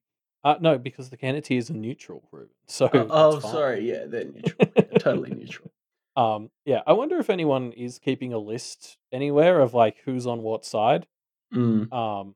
Because I'm gonna certainly lose track. I know like Yadira and stuff are Bristow, but Maybe Fairlax added to the sheet. um, yeah. I mean, the other thing that jumped out to me is like we get some more references to the Hennigers this chapter, who are the sort of violence practitioners, Mm. and I think they've gotten a cameo mention in like the last four chapters in a row. Mm. So, like, that's going somewhere, right? Like, I can't help but feel that, like, we're foreshadowing something by just constantly bringing them up as examples of various bits and pieces. Like, are they going to be a spark that lights the flame Mm. of the war? Or, I think they're originally tied to Carmine stuff. Like, I just feel like we keep bringing them up and that has to be going somewhere. Mm. Yeah. Yeah. I think that's fair. I don't know. We're getting a lot of discussion about a fair number of groups, though. It's hard for me to know if it's setting up, hey, this group's going to be important, or just they're all going to be important, you know? Oh, I just think those four have specifically come up a lot more than, well, 4? How many Hennigers are there? That family has come up a lot more than any of the others. Mm. Yeah, it's Eh, true. Yeah. So next up, Alexander starts talking about upper hands, how to get them, how to keep them, etc. mm. Like, I have such a love-hate relationship with this concept Mm. because it's so cool to see, like, another example of how theatrics are worked into the fabric of this universe. Like, you putting on a show and talking down the other people is, like, going to literally weaken their standing, and I'm like, "That's so cool." But on the other hand, like, fuck the idea that just throwing insults at people weakens their like, stature and status. Like, it's so fucking toxic that it doesn't uh, even really yeah. have to be directly at the claim. If you just weaken them as a person, then it weakens their overall standing. Like, yeah, I mean, luckily the real world is, yeah, well, just such a toxic environment here in the practice. Mm. Mm. Yeah. I mean, it is. The whole world, the systems of this world are just set up to make it toxic and But abrasive. that is how it works in real life, right? Like that's what Well, it, like I I guess. hate, like, a little bit, like, smear campaigns are a thing. Yeah, Like, sure. Yeah, no, you're right. It works a little bit too well, doesn't it, in real life? yeah, and so, like, it's kind of fun to to consider it in the story because it's like, oh, like, what a cool thing of theatrics, but then I'm also like, oh, I hate that this is real. Yep. Yep. Um, yikes. So it kind of continued to amaze me how good of a move by Alexander taking over this class was the longer it went on. Like, there's so many layers of brilliance to it because he's got the Bristow. Almost certainly, Alexander can't not teach Bristow's favored students, right? He can't just say, "Okay, you guys can't learn this."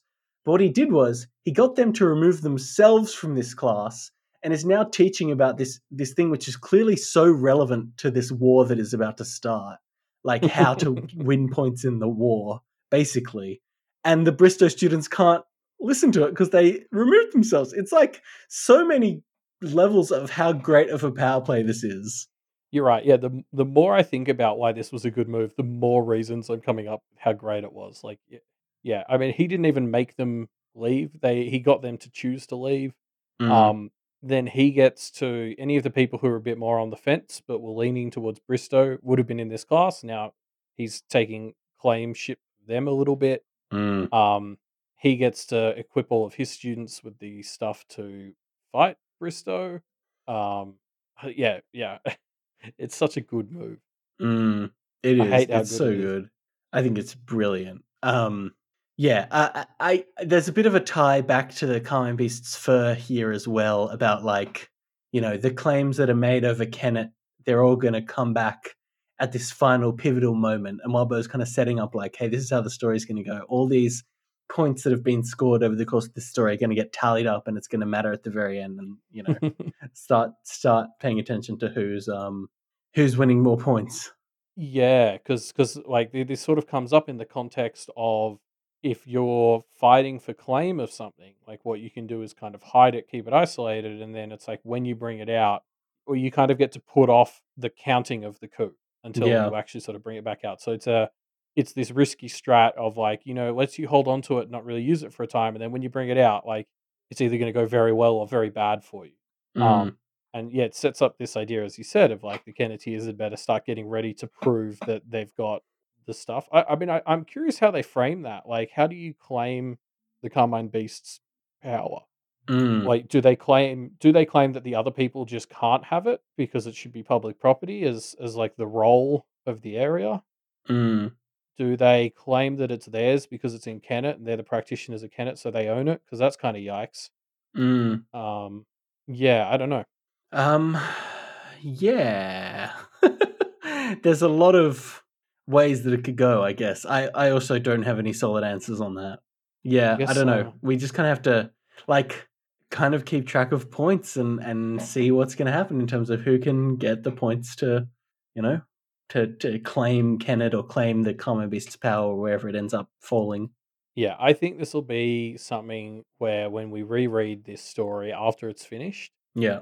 like the idea of like tracking the claim and the coup Mm, between the Kenneteers and the villains will be mm, like really, really interesting. mm. Yeah. Yeah. Um, so yeah, Alexander sets up this contest of like who's going to get claimant over this uh, prize, basically, and the Kennedys win, although they kind of had an unfair advantage. Yeah, but like holy shit. A school field trip to the fairy court is such a fucking disaster waiting to happen. I'm so on board for this. Like Yeah, with the school in its current state, there's just no way this field trip will go fine. Like this is going to make the magic school bus look, normal. I hope Um, they go s- to the fairy courts on an actual magic school bus. That would be great. yeah, yeah, I agree. It needs to be a yellow school bus. Yeah. Um, Um, yeah, I can't wait for this. It's going to be a fucking disaster, and I'm so ready. Yeah, me too. Yeah, we should touch on the fact that the Kennedys clearly just kind of have this privilege that they don't even seem to realize that they have.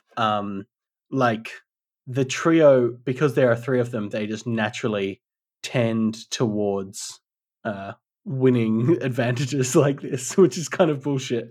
And I love that it almost gets called out as being bullshit, but they don't really think about it too much, and so it doesn't play into the story too much.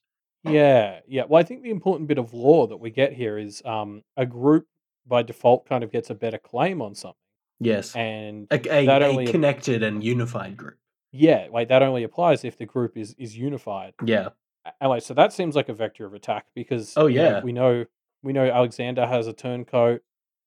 We've already know that the Kennedys have tried to turn people against Bristow. Like if they can turn Ted or Shelley or even Yes. Kevin Clem. against Bristow, that weakens his claim.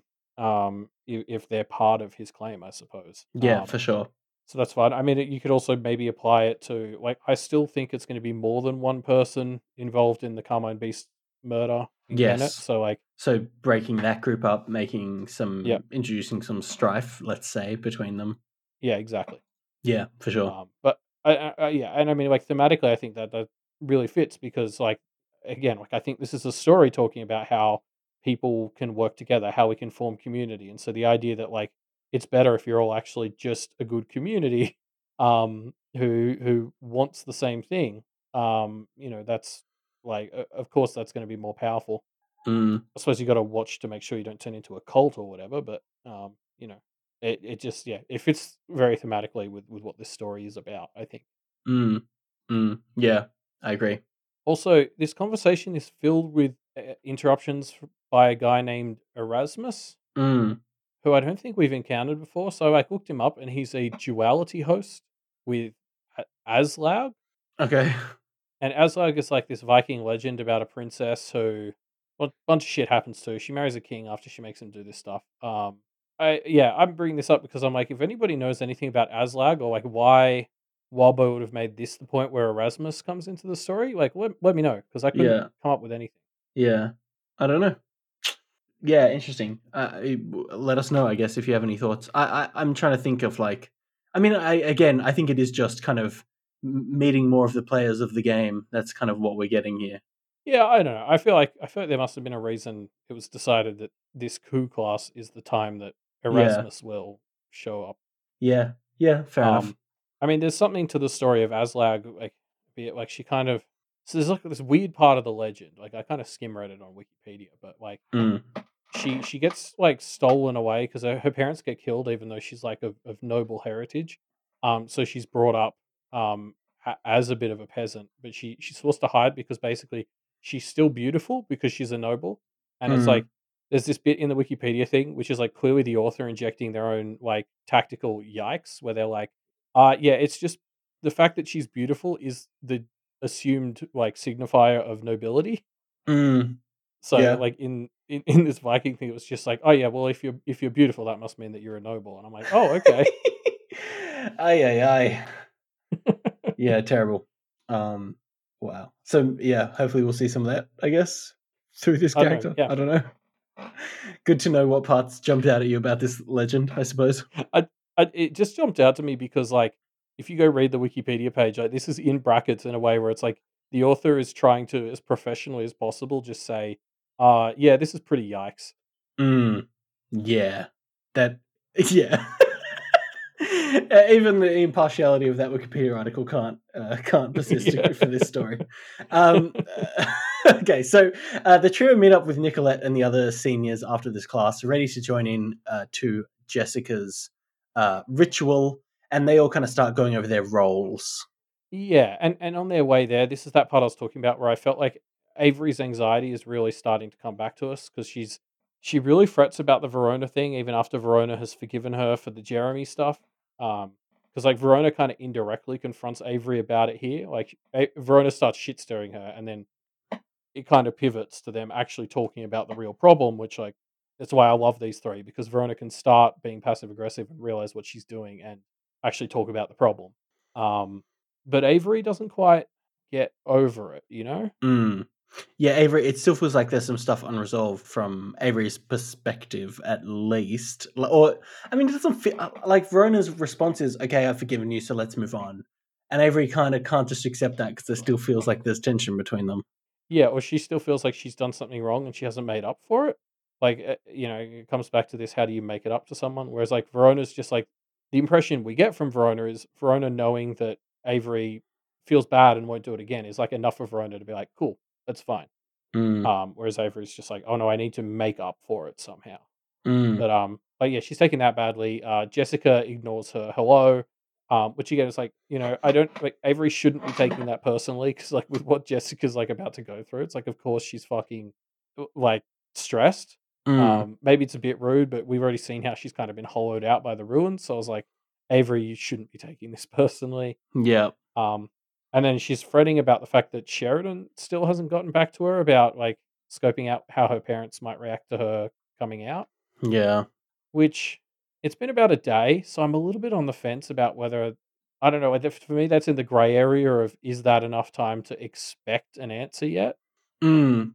Yeah, it's hard to say. I mean, we I kind of understand why Avery is kind of freaking out about this a bit because it is just completely no response from Sheridan since. Yeah, So it would be nice for Sheridan to just sort of write back as like, give an update, still working Sheridan. on it. Yeah, exactly. Yeah, Give an update. but I don't know. Also, it's been like one day. I don't know. Yeah. Like I feel like this is just like really highlighting to us that Avery feels like she's getting very anxious again as this school goes to the shit. Yeah. Yeah. Yeah. I'm sure Sheridan will get back to you eventually, Avery. Just chillax. So something fun that gets confirmed here is that Yadira and her crew have been asking around about the Kenneteers, which Hmm. is explicitly something that Verona, I mean, threatened. She threatened them if they did that. So I look forward to seeing that threat come to a head at the risk of Verona being gainsaid twice. I mean, this time and the Bristow time. Yeah, this is starting to become maybe a bit of a pattern for her. We'll talk about that a little bit later as well with Yeah. with the Shelley stuff. Yeah. But you're right. I think she did actually sort of promise to handle them if Yep, they she did did. this. So luckily that's vague enough that there's room to handle them peacefully. But that'll be fun. Mm. Um, I also, again, I love this bit where Nicolette starts talking to them, and they say they want to remain neutral, and Nicolette's like, "Neutral? You mean against Alexander and Bristow?" And Lucy's like, "Yeah," and Nicolette's like, "I don't know that such a thing exists," Yeah, exactly. and it's just like I feel like the summary of Arc 6 is the Kenneteers being like, "We're going to be neutral," and everyone else being like, "No, you're not." Yeah, I mean they're not, right? It feels like they're very much in Team Alexander right now, whether they want to be or not. Yeah, I mean they say they want to be neutral, but they're going to help Alexander with a ritual right now. Like, how neutral can you be? Well, especially because like Alexander is trying to get them on his side, whereas Bristow has already kind of given up on them, or is Bristow like has pushing them already away. rightfully recognized that they're on Alexander's side. Yeah. He knows So he's I not going to don't. win that. I'd love for them to prove everyone, including me, wrong, and actually end up being neutral and like overcoming this bullshit. But I Mm, just don't know that it's possible. mm. Yeah, in fact, now that I think about it, I think Bristow explicitly isn't trying to get them on side because I think he probably suspects one, that wouldn't work, and two, it would give them an excuse to seek more neutrality, where it's probably worth more to Bristow to have them be assumed to be on Alexander's side. Like, if they're not going to be on Bristow's side regardless, it's better for Bristow that everyone thinks they're on Alexander's side so that there's like more division going on, right? Does that make Yeah. sense or does that not make sense? No, it does. It does. It does. Makes Alexander's side less unified, right? Yeah, yeah, exactly. Like if someone is on Alexander's side and is kind of not I don't know. Yeah. Anyway, um, here's a fun bit. Bree, who we haven't seen in a long time, comes back, and the first interaction she has after having not seen her for ages, right, is she kind of reaffirms her thanks to the Kenneteers for how much they helped her. And just, Bree, you're awesome. I love you, Bree. You're a champion. Yeah, well, the context of this is she basically is like, I promise to like owe you one, and you can kind of decide on that. Just try to be fair. Yeah. And the Kinnear is like, isn't it dangerous to do that? And Bree's like, yeah, but like, how are we going to make the world better if we don't start with each other? And I was like, fuck Yeah. yes. Like, Yeah. um, Great work, we Bree. keep You're a saying, champion. yeah, the Kenneteers keep going out and they don't defeat their enemies. They help fix them and make them better. Yeah. They recruit I them. It's I awesome. don't know how they can do that with Alexander and Bristow. I feel like this is finally the time where we won't just get to improve our enemies. But like Yeah. so far, this story has just been the Kenneteers turning their enemies onto their side. Like first it was Nicolette, then it was Zed.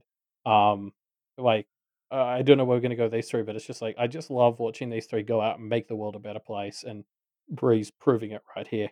Yeah. Yeah. Um, yeah. Bree, you're a champion. Not much more to say.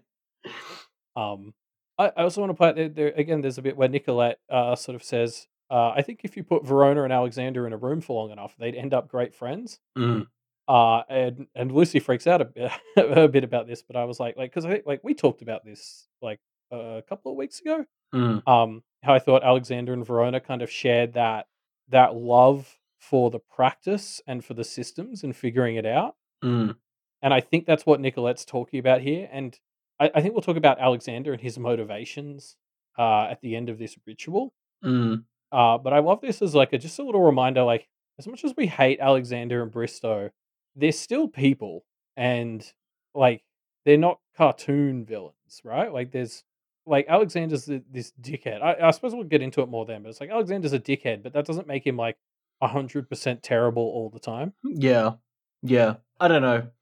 I'm more willing to say that with Alexander than with Bristow. And every time I start to think something nice about Alexander, I remember Nicolette's interlude and how careful and Yeah. cautious she had to be about counting her days and how fucking creepy and terrifying that shit was. Like, Oh no, don't get me wrong. I'm not saying he's a good person. I'm just saying like I guess I don't know. I guess I'm trying to get at like maybe dehumanizing him as a villain like isn't mm, helpful or I don't know. mm. Let's get there and I'll be clearer about it when we talk about after what Shelley does. Yeah, okay, cool. So yeah, the ritual begins and it seems to be working really well, actually, before it is interrupted and disrupted by Shelley.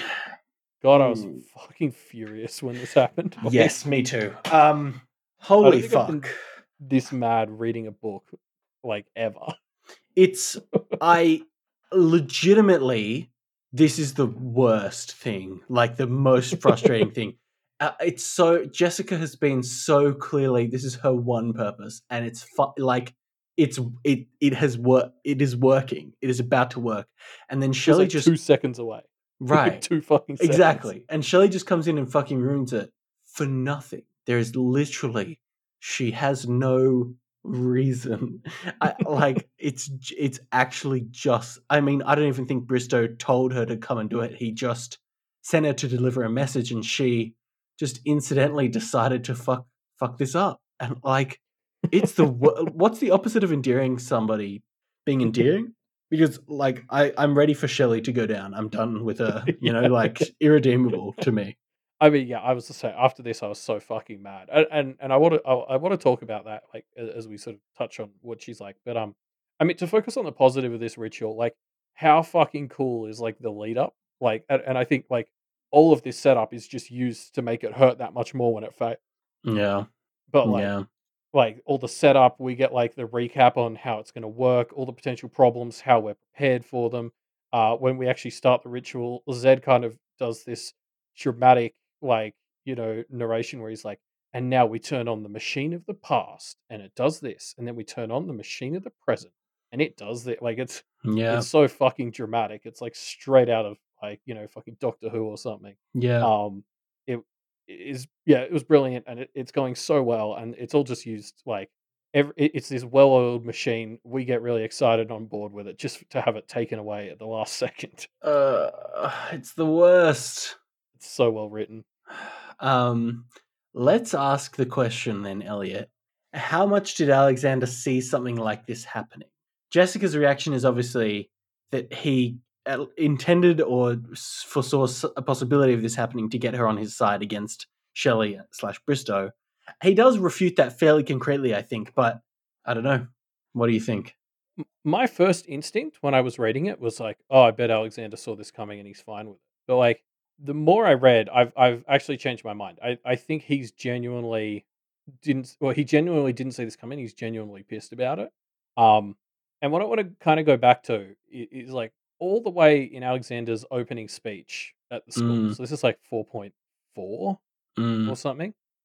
I think we kind of like ribbed on Alex a bit because he gave that part of his speech where he was like, I just love working with other people and like working as part of a team and connecting with everyone. And we were kind of like, yeah, so you can control them or whatever. mm, Um, and I don't think that's 100% wrong, but I, I, I mean, I think he's telling the truth. Like, I think he's got that Verona in him. Like, I think he was genuinely excited to be doing this ritual because this is the shit he lives for, which is getting a group of very different practitioners together to work in harmony to do a fucking crazy powerful ritual. Like, and he talks about this with Jess. He does sort of say like, I'm having fun with this. Like, this is what I want to do, and like, don't let that take away from the seriousness of what this means to you. But like, he is having fun with this, and I think it's like he's still kind of being a selfish stick, but in like a good mm. way, like a helpful way. Like, Yeah, I agree. It's I don't know. He feels like he is using his selfishness for the good of the people. yeah, yeah, or it's like I don't know, yeah, like with someone like Alexander, I think this is sort of like this situation where I'd almost be willing to say it's not selfish because he's just so excited for the concept of this ritual that I think he actually is willing to do Jess a favor and like help do it just because he wants to be involved. Mm, Um, and maybe that's not the best motivation because I don't know like how invested he actually is in Jess reuniting with a cousin as much as he is in winning. But like maybe while that's not the best motivation, it's not the worst. Um, so yeah, like I mean, this is sort of where all that stuff with Alexander comes up. Like I think what this is showing is like with even with someone like Alexander, there are ways to have them work as a member of society, and he's doing all this other shitty stuff when he's on top. But I guess rituals like this are that kernel of hope for me, I suppose, that we can get him to be less shit. mm. Yeah, no, I agree. Um, it's again like it's been so weird reconciling Alexander since we got to the Blue Heron Institute with the Alexander from beforehand, and it proves how easy it is to slip into that practitioner frame of mind of biases. You know? Yeah, yeah. I mean, yeah, like he's still doing a lot of terrible stuff, but I don't know. There's a kernel of a person in there, and we just need to get it out and try and fix him. I don't know. Yeah, I mean, like the victim here is obviously like Jess. Like we should talk about how I think Lucy is the one who's like bang on the money, where she's like I think the thing that really upsets Jess and causes her to like not talk to anyone is it's like she, against her better judgment, decided to let herself trust the system and trust Alexander, yeah. and that's what she's mad about. And like Lucy's the one who brings this up. Like it's not about the goal or the target like everyone else thinks. It's about the fact that she was like, "Okay, I will do it. I will trust you. Like I don't want to, but I will make myself do it." And she loses, and it isn't Alexander's fault, but it is, and it, uh, yeah. Like I mean, and this whole thing is built up even in the ritual. Like we see the echo of her cousin, and the echo of her cousin is getting like beaten down by the system. Like these police officers are fucking disgusting in this vision, and so it must have been like on Jess's mind that the colonial system is like built to be against her, and Mm, then just as she's maybe going to get something out of it, it all gets taken away for bullshit that she's not even really involved in, and it's like, well, mm, I'd be fucking furious too. And she's like, I want to attack Alexander, I want to attack Shelly, like fuck all of you, and I was like, yes, like I can't blame you for thinking that. mm. Yeah, yeah. No, for sure. I mean, the real reason she's pissed is just, yes, she thinks Alexander has something to do with it, but the fact that she's being sucked into this against her will, the fact that it's just, like she has nothing to do with this fight, but it is rippling out. And she never wanted anything to do with the school, but she had to come. Like, so many things just out of her power, leading her to here, and it's just shitty. Yeah, yeah. And I mean, Avery kind of makes this connection to herself, and we'll see what she does with that. She chases Shellie in a minute. Yes. So yeah, Shelley causes a ruckus and delivers a message to Nicolette before leaving. Um, yeah. So, quick side note: apparently, if Bree gets knocked out or whatever was done to her, little hungry choir kids just pop out. Yeah, was that Um, like a defense mechanism from her, or was that like a bit of her guard dropping and Hungry Choir leaking yeah, out?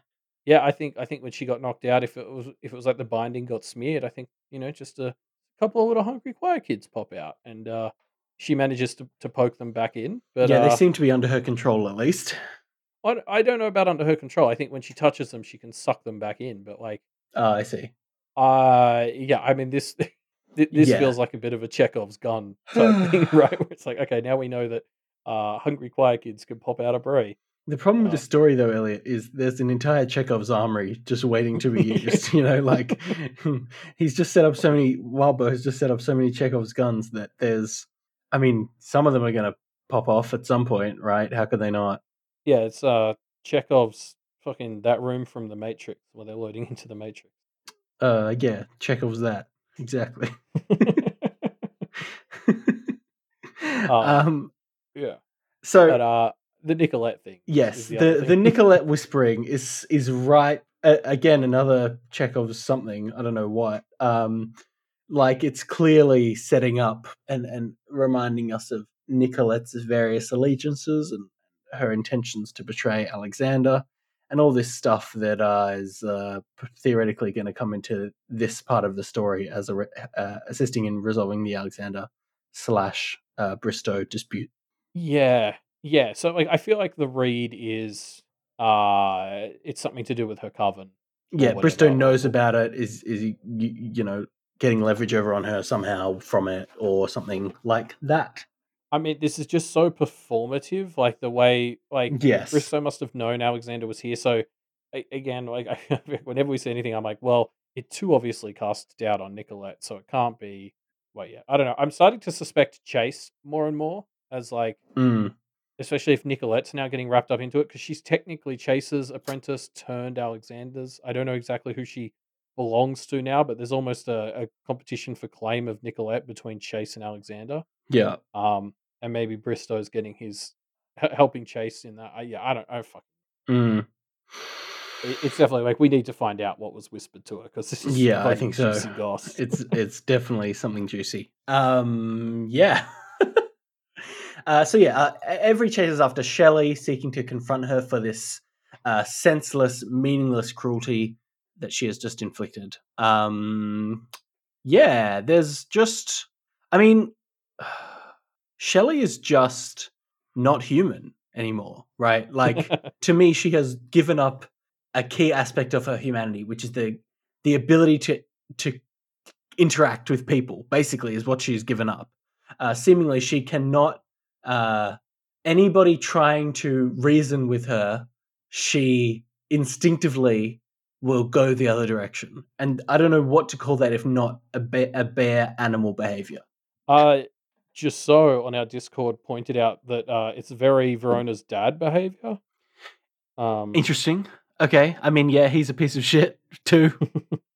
yeah, just that way because especially it's Verona who kind of gets Shelley very Yeah. quickly, Yeah. and Verona is the get things quickly person, but like also yeah, just so sort of pointed out like Shelley is in some ways similar to Verona's dad of just this inability to kind of deal with you and like hold on to it and commit to it. Like she I think yeah, unwilling to be reasonable or equitable is sort of how it's described. It's like, well, yeah, that's Shelley and Verona's dad. In yeah. maybe less intentionally so, but Yeah. I mean, God.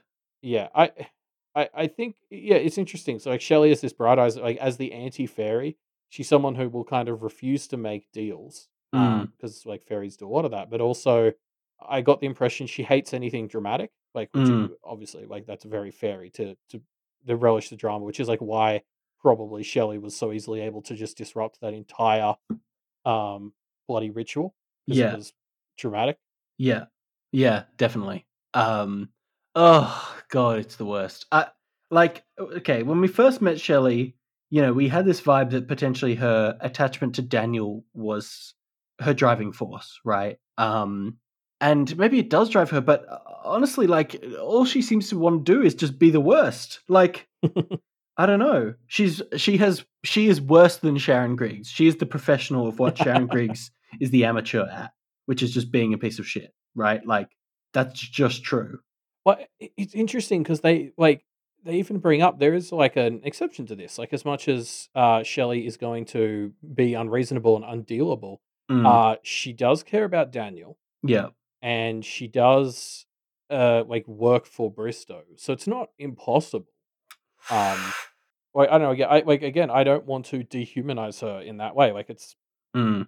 it's the same thing I've been talking about with Alexander and maybe even Bristow. It's like there is still a person in there somewhere, and you've got to think about that.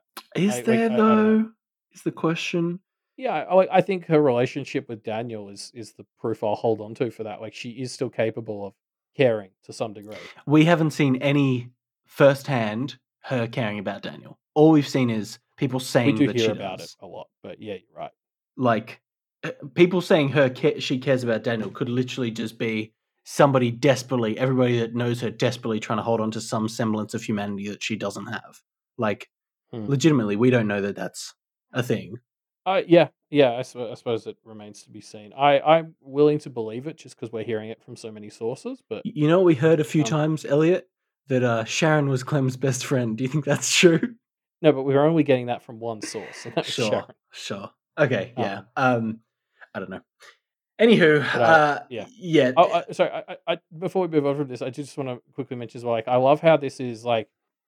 So this is the point where Avery starts to lose it, and she sort of ties this to her own stuff a bit because, like, she relates to Jess in so many ways. Yeah. And that's what causes her to start to lose it. And like the part of this I want to talk about is Verona steps in as our de-escalator by putting herself on the line. She's like, Avery won't do anything, I swear. Mm. And Avery like looks at her fucking like Oh yeah, as pissed you off. would. Yeah. And I can't decide if I think this is like a brilliant play or not. Mm. I'm interested what your because it's like I mean, it it's works. It does good. exactly what Verona wants it to do, right? Yeah, but like, is it a shitty move or is it like Yes, it is. It's a slimy little move for sure. but she stops Avery doing something she would regret? Mm. Like, I don't know. Like, I can't make up my mind on this. Like, it is shitty, but it's also like it feels right to like. I think like Verona putting herself on the line in this way forces Avery to like reevaluate, and Mm. maybe in a way that's not fair, but like that is something someone needed to do because Mm. like we end this chapter with Avery like moving her hockey stick charm away from her reach like Mm. her sort of last thing in this chapter is she thinks this is becoming a war. I need to keep my weapons away. Like, so I viewed that as her kind of regretting maybe what happened. So Yeah, her not wanting to yeah, fall into violence. yeah. So I really go back and forth. It's certainly a bold strat either way. This is the craziest thing Verona's done since about 2 chapters ago when she threatened to handle Yadira and co. Mm. Yeah. Um. Yeah. I mean, the war's popping off, right? Yep. Yep. Yeah. I mean, I can't wait. It feels like the second half of this arc is going to very quickly start to dissolve, and I look forward to it, and also dread Uh, it. yep. Yeah. So, putting aside the war for a moment, we're diving into a textbook. Hooray! Woo! Yeah, we dive into our domain textbook, learning the basics of domains and how they function. Yeah. So I just want to open up by saying like just how much I've enjoyed getting this entire trilogy of books. Like we got one for each of the sort of big three rituals. Um, all three of them have been like the size of a chapter as well. Like it's been 3 weeks of Wildbow basically writing 3 chapters, which is just insane considering how big and good these chapters are. Yep. Yep. So Yep. I Good mean, work. I guess I just want to say I'm thankful. It's around Yeah. Thanksgiving time in the US, so Yeah. obviously So, I'm thankful for Wildbow putting in so much effort to give us these, but also take a rest. is there a thing called Canadian Thanksgiving, or am I making that up? Yeah, I think it was like a couple of weeks ago though. I think we're The too late for second that. Monday in October. Well, thanks, Wildbow. We appreciate you. Um, Um, yeah. yeah, To us as Australians, Canada is basically just half America anyway. So halfway between Canadian and American Thanksgiving is yeah. appropriate time. Well, it's actually Australian Thanksgiving today. Don't look it Yes, up, yeah, exactly. That's but a it is. genuine, real thing. Yes. But yeah, so back to the domain book Yeah. specifically, which we should talk about. Yeah. I something I wanted to call out as interesting is it's a very like we get the cover of each of these books, Yes. and the domain one is very like mossy and kind of Mm. like naturey, Yeah. natural. Natural. Yeah. Like it looks like it belongs in a swamp.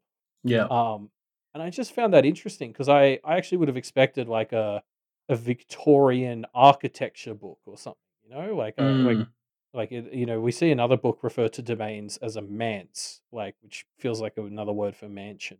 Yes. Um, so yeah, I don't know. I'm interested in how organic this cover is.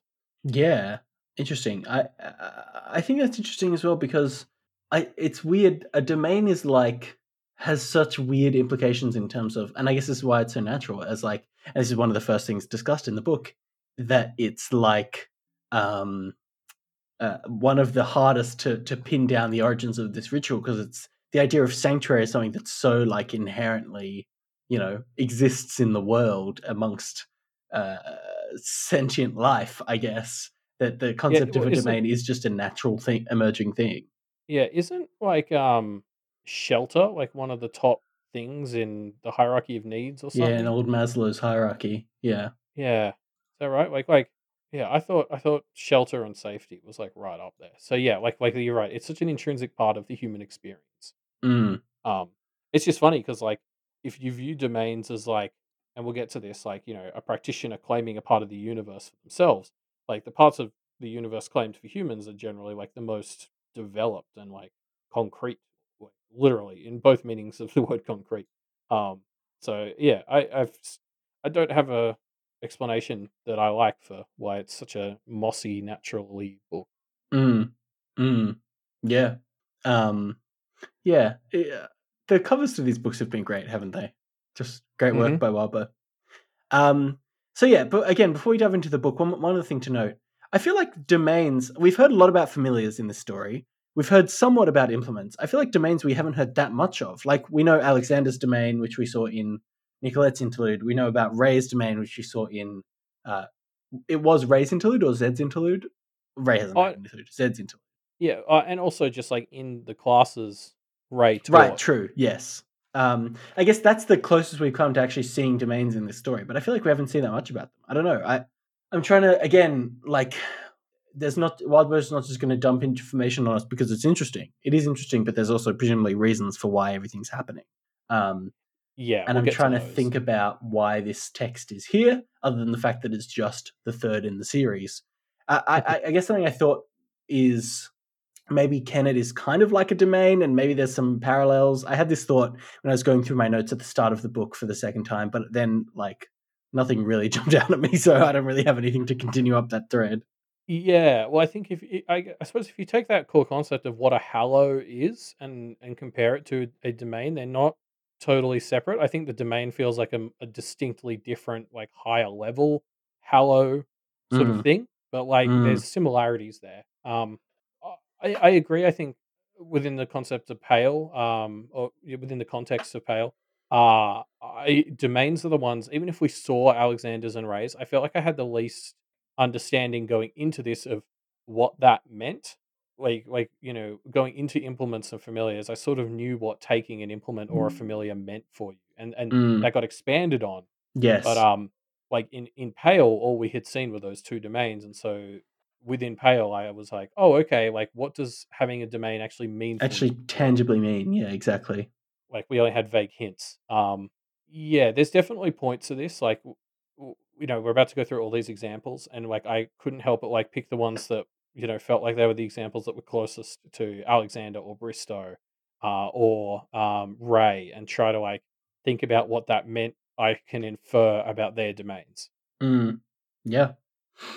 Um, yeah. Did you have any inferences? Well, one of the things they talk about with domains that are similar to Alexander's, like it's specifically kind of an augury thing where this person is looking out Yes. through their domain, and when somebody fires back, it ends up dealing them a much more crucial blow because it's a blow to their domain as well Domain. as their Yes. self. Yeah. Um, so the domain within that context, which is hopefully similar to Alexander's, is uh it's a blessing as well as a curse, or it's a curse as well as a blessing. Like it gives you more power, but the flip side of that is it's a much bigger weak spot. Mm. So like if Alexander is using his domain to feed all of his shit that spies around the school, that's a potential vulnerability. Mm. Mm. Mm. Yeah. True. Um, that nettle wisp that the Kentiers put in their room might fuck up Alexander's domain at some point. Yeah, I guess we'll see. Yeah, cool. Okay, so yeah, the first part of this domain text, or I guess the majority of it, is Yeah. the text going through different schools of practices and how these different schools of practices may be impacted by or impact the domains of their practitioners, basically.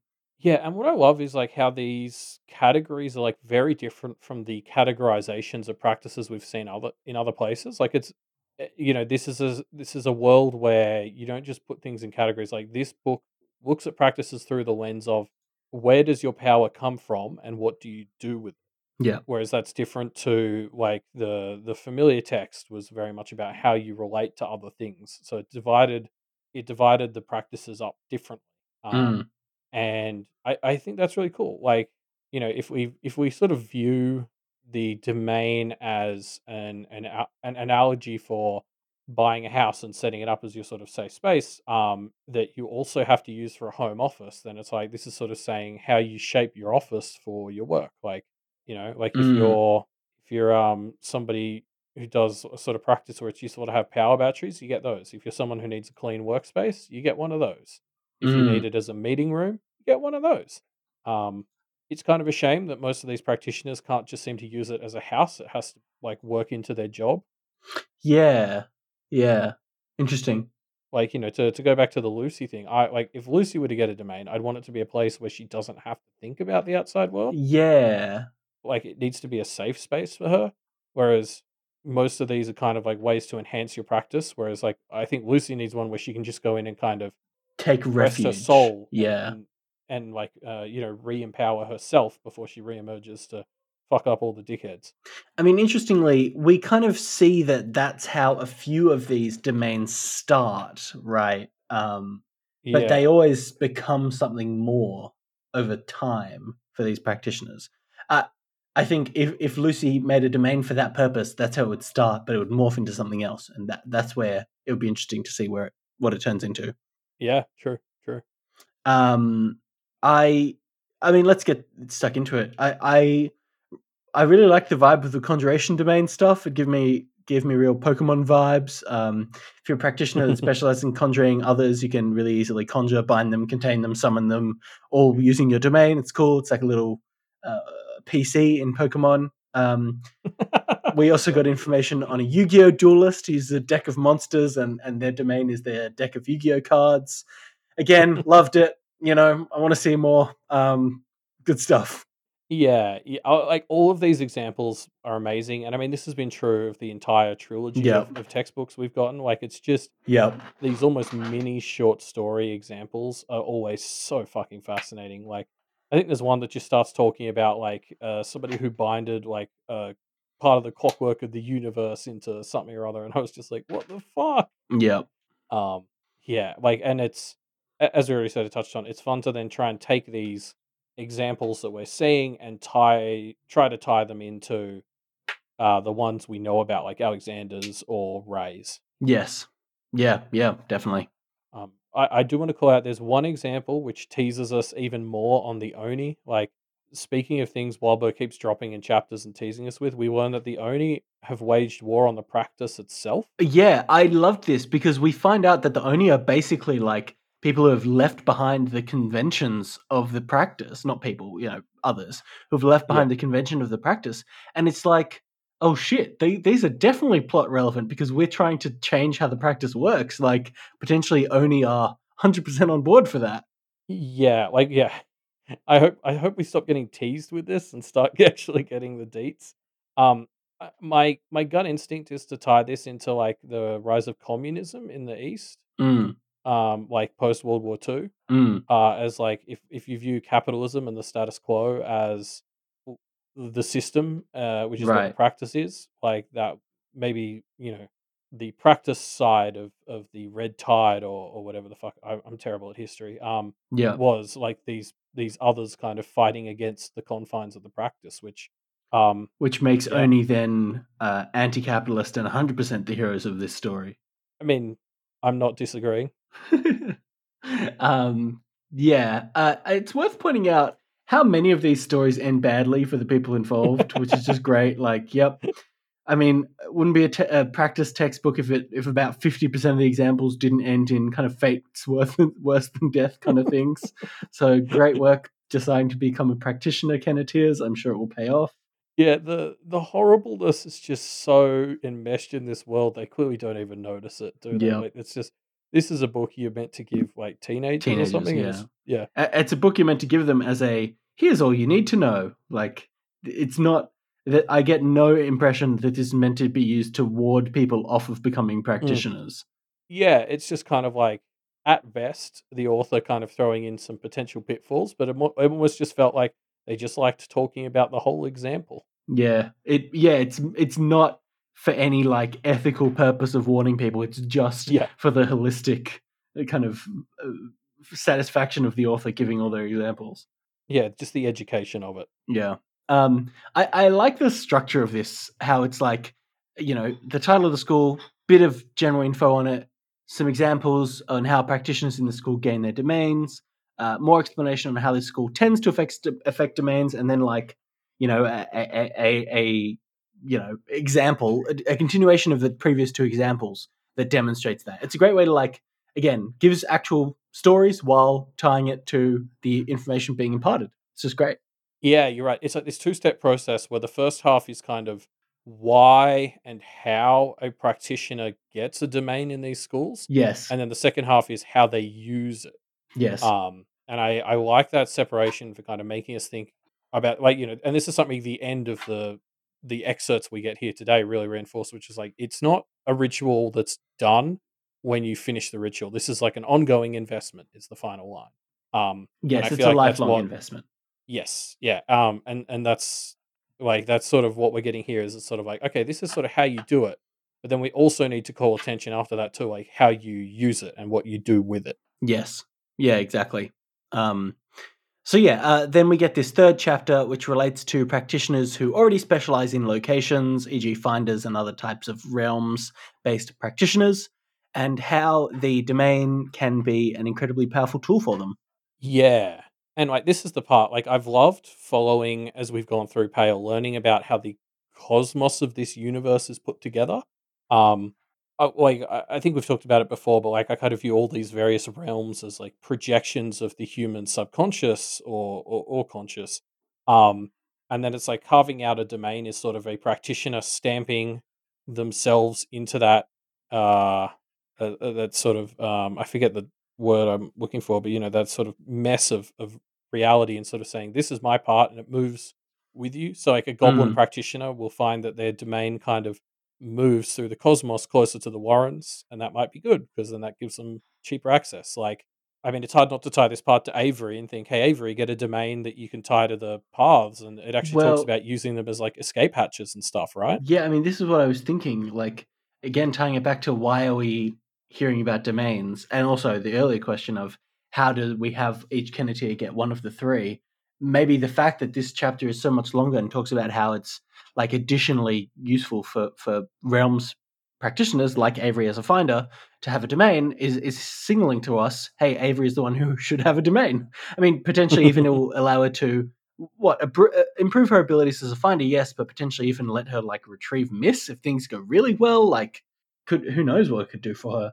Yeah, I mean, that does seem well, that jumped out to me as an option as well. Like, totally. Like, does it let you bend the rules? Because they talk about like being able to keep your domain near you while you're in Yes, paths as a bonus room. And it's like, okay, go to the path that misses on, put her in the bonus room, and like, and then yeah, get her home. Bada bing, bada yeah, boom. I mean, I could see Miss having issues with being tied to someone's domain. Like if her going Yes. in there ties her to it, that'll be a big no no for her. I mean something else like I consider all this stuff is like, do we know what happens to a domain when you die? I'm not sure we know. Because like I look at something like Kenneth and I think, okay, let's say Avery's like, I want to do a domain, I got to get Miss, so I'm going to take like this house as my domain. Yeah, we got that example in this chapter of the person who's like helping fight off the economic depression spirit from their village. And one of the things that was mentioned is she kind of tethers her domain to all the other domains of the deceased people who held Yeah, the role beforehand, which implies that there's still some presence of those domains in the world. Like it's not like they completely vanish, right? yeah, and because this has got to be one of those things. Like Miss talked about this a lot. Like as immortals, the others have to be really careful because for someone like Avery, she's like, oh, if I take this chunk of Kenneth as my domain, I can like help you out, and then and then the Kenneth others will be like, yeah, but then for the 10,000 years after you're dead, we have to deal with this fucking part of our town that is yours and we can't touch or something. Yeah, exactly. Like, does it lose its attachment to the real world, or is there still going to be this chunk of the real world that is a domain that they can't use properly?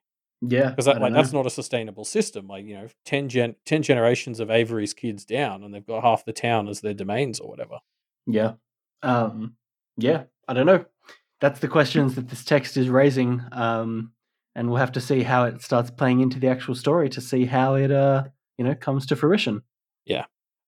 Because there's like a final small chapter which is like talking about like how you dress up the thing, and it's like this Yeah. is the part. Chapter 3 was kind of the hey Avery should maybe consider this chapter. Yes. And then chapter 4 is the kind of Verona should probably not consider this Yeah. because it's basically a whole chapter on how you need to put work into this and it's constant and you can move power around, but it's all about management and constant investment. And I was just like, oh, like literally how we were introduced to Verona in 1.1 was I hate housework. Yeah. And this is literally working on your house. Yeah. Um, yeah, I like that. But yeah, that's the end of the chapters for this week. But before we go, we have a discussion question that we want to raise. So leave your answers to this in the discussion thread.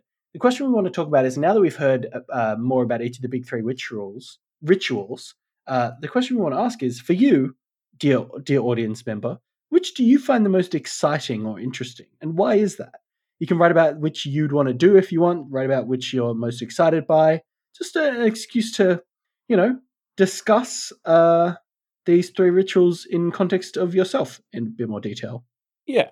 Yeah. So which all of the three rituals do you like Yeah, ritual, and why? we'll call this question.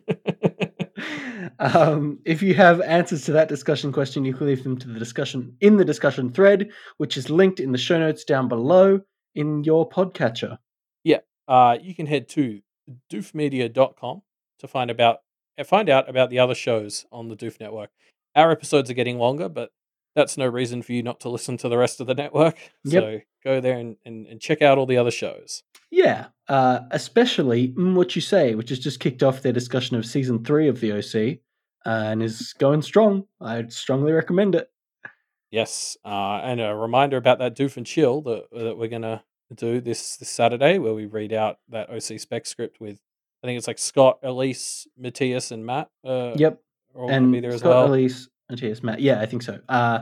Yes, yeah. I think maybe some more, but we'll see. Maybe Yeah, some and special guests.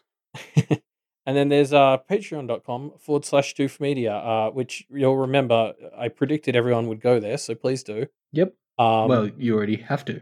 That's the rule.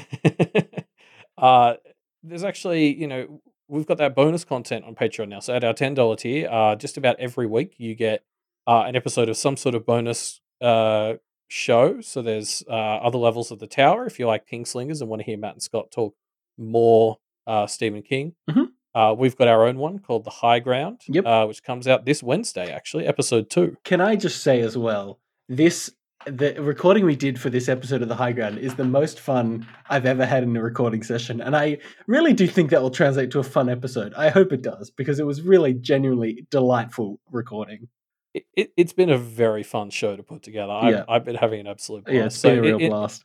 in the High Ground, we're going through the Star Wars prequel series and kind of turning a moral / critical eye to the world of the prequels with my sister Georgia as our third host, and Yep.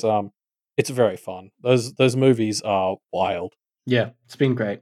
While you're on Patreon, why not head over to patreon.com/Wildbow and give Wildbow some money. If you're not sure where to find some money, make an Alcazar out of your wallet, go inside and grab whatever's in there, and then just hand it over to Wildbow. I think that's how it works. Yeah, you figured out a life hack for the Mm-hmm. practitioner world. Infinite money. It's an infinite money exploit for practitioners only. Cool. Cool. So with that, we'll see everyone in a week. See you, folks. For probably more cutting class. Yeah, let's cut those classes.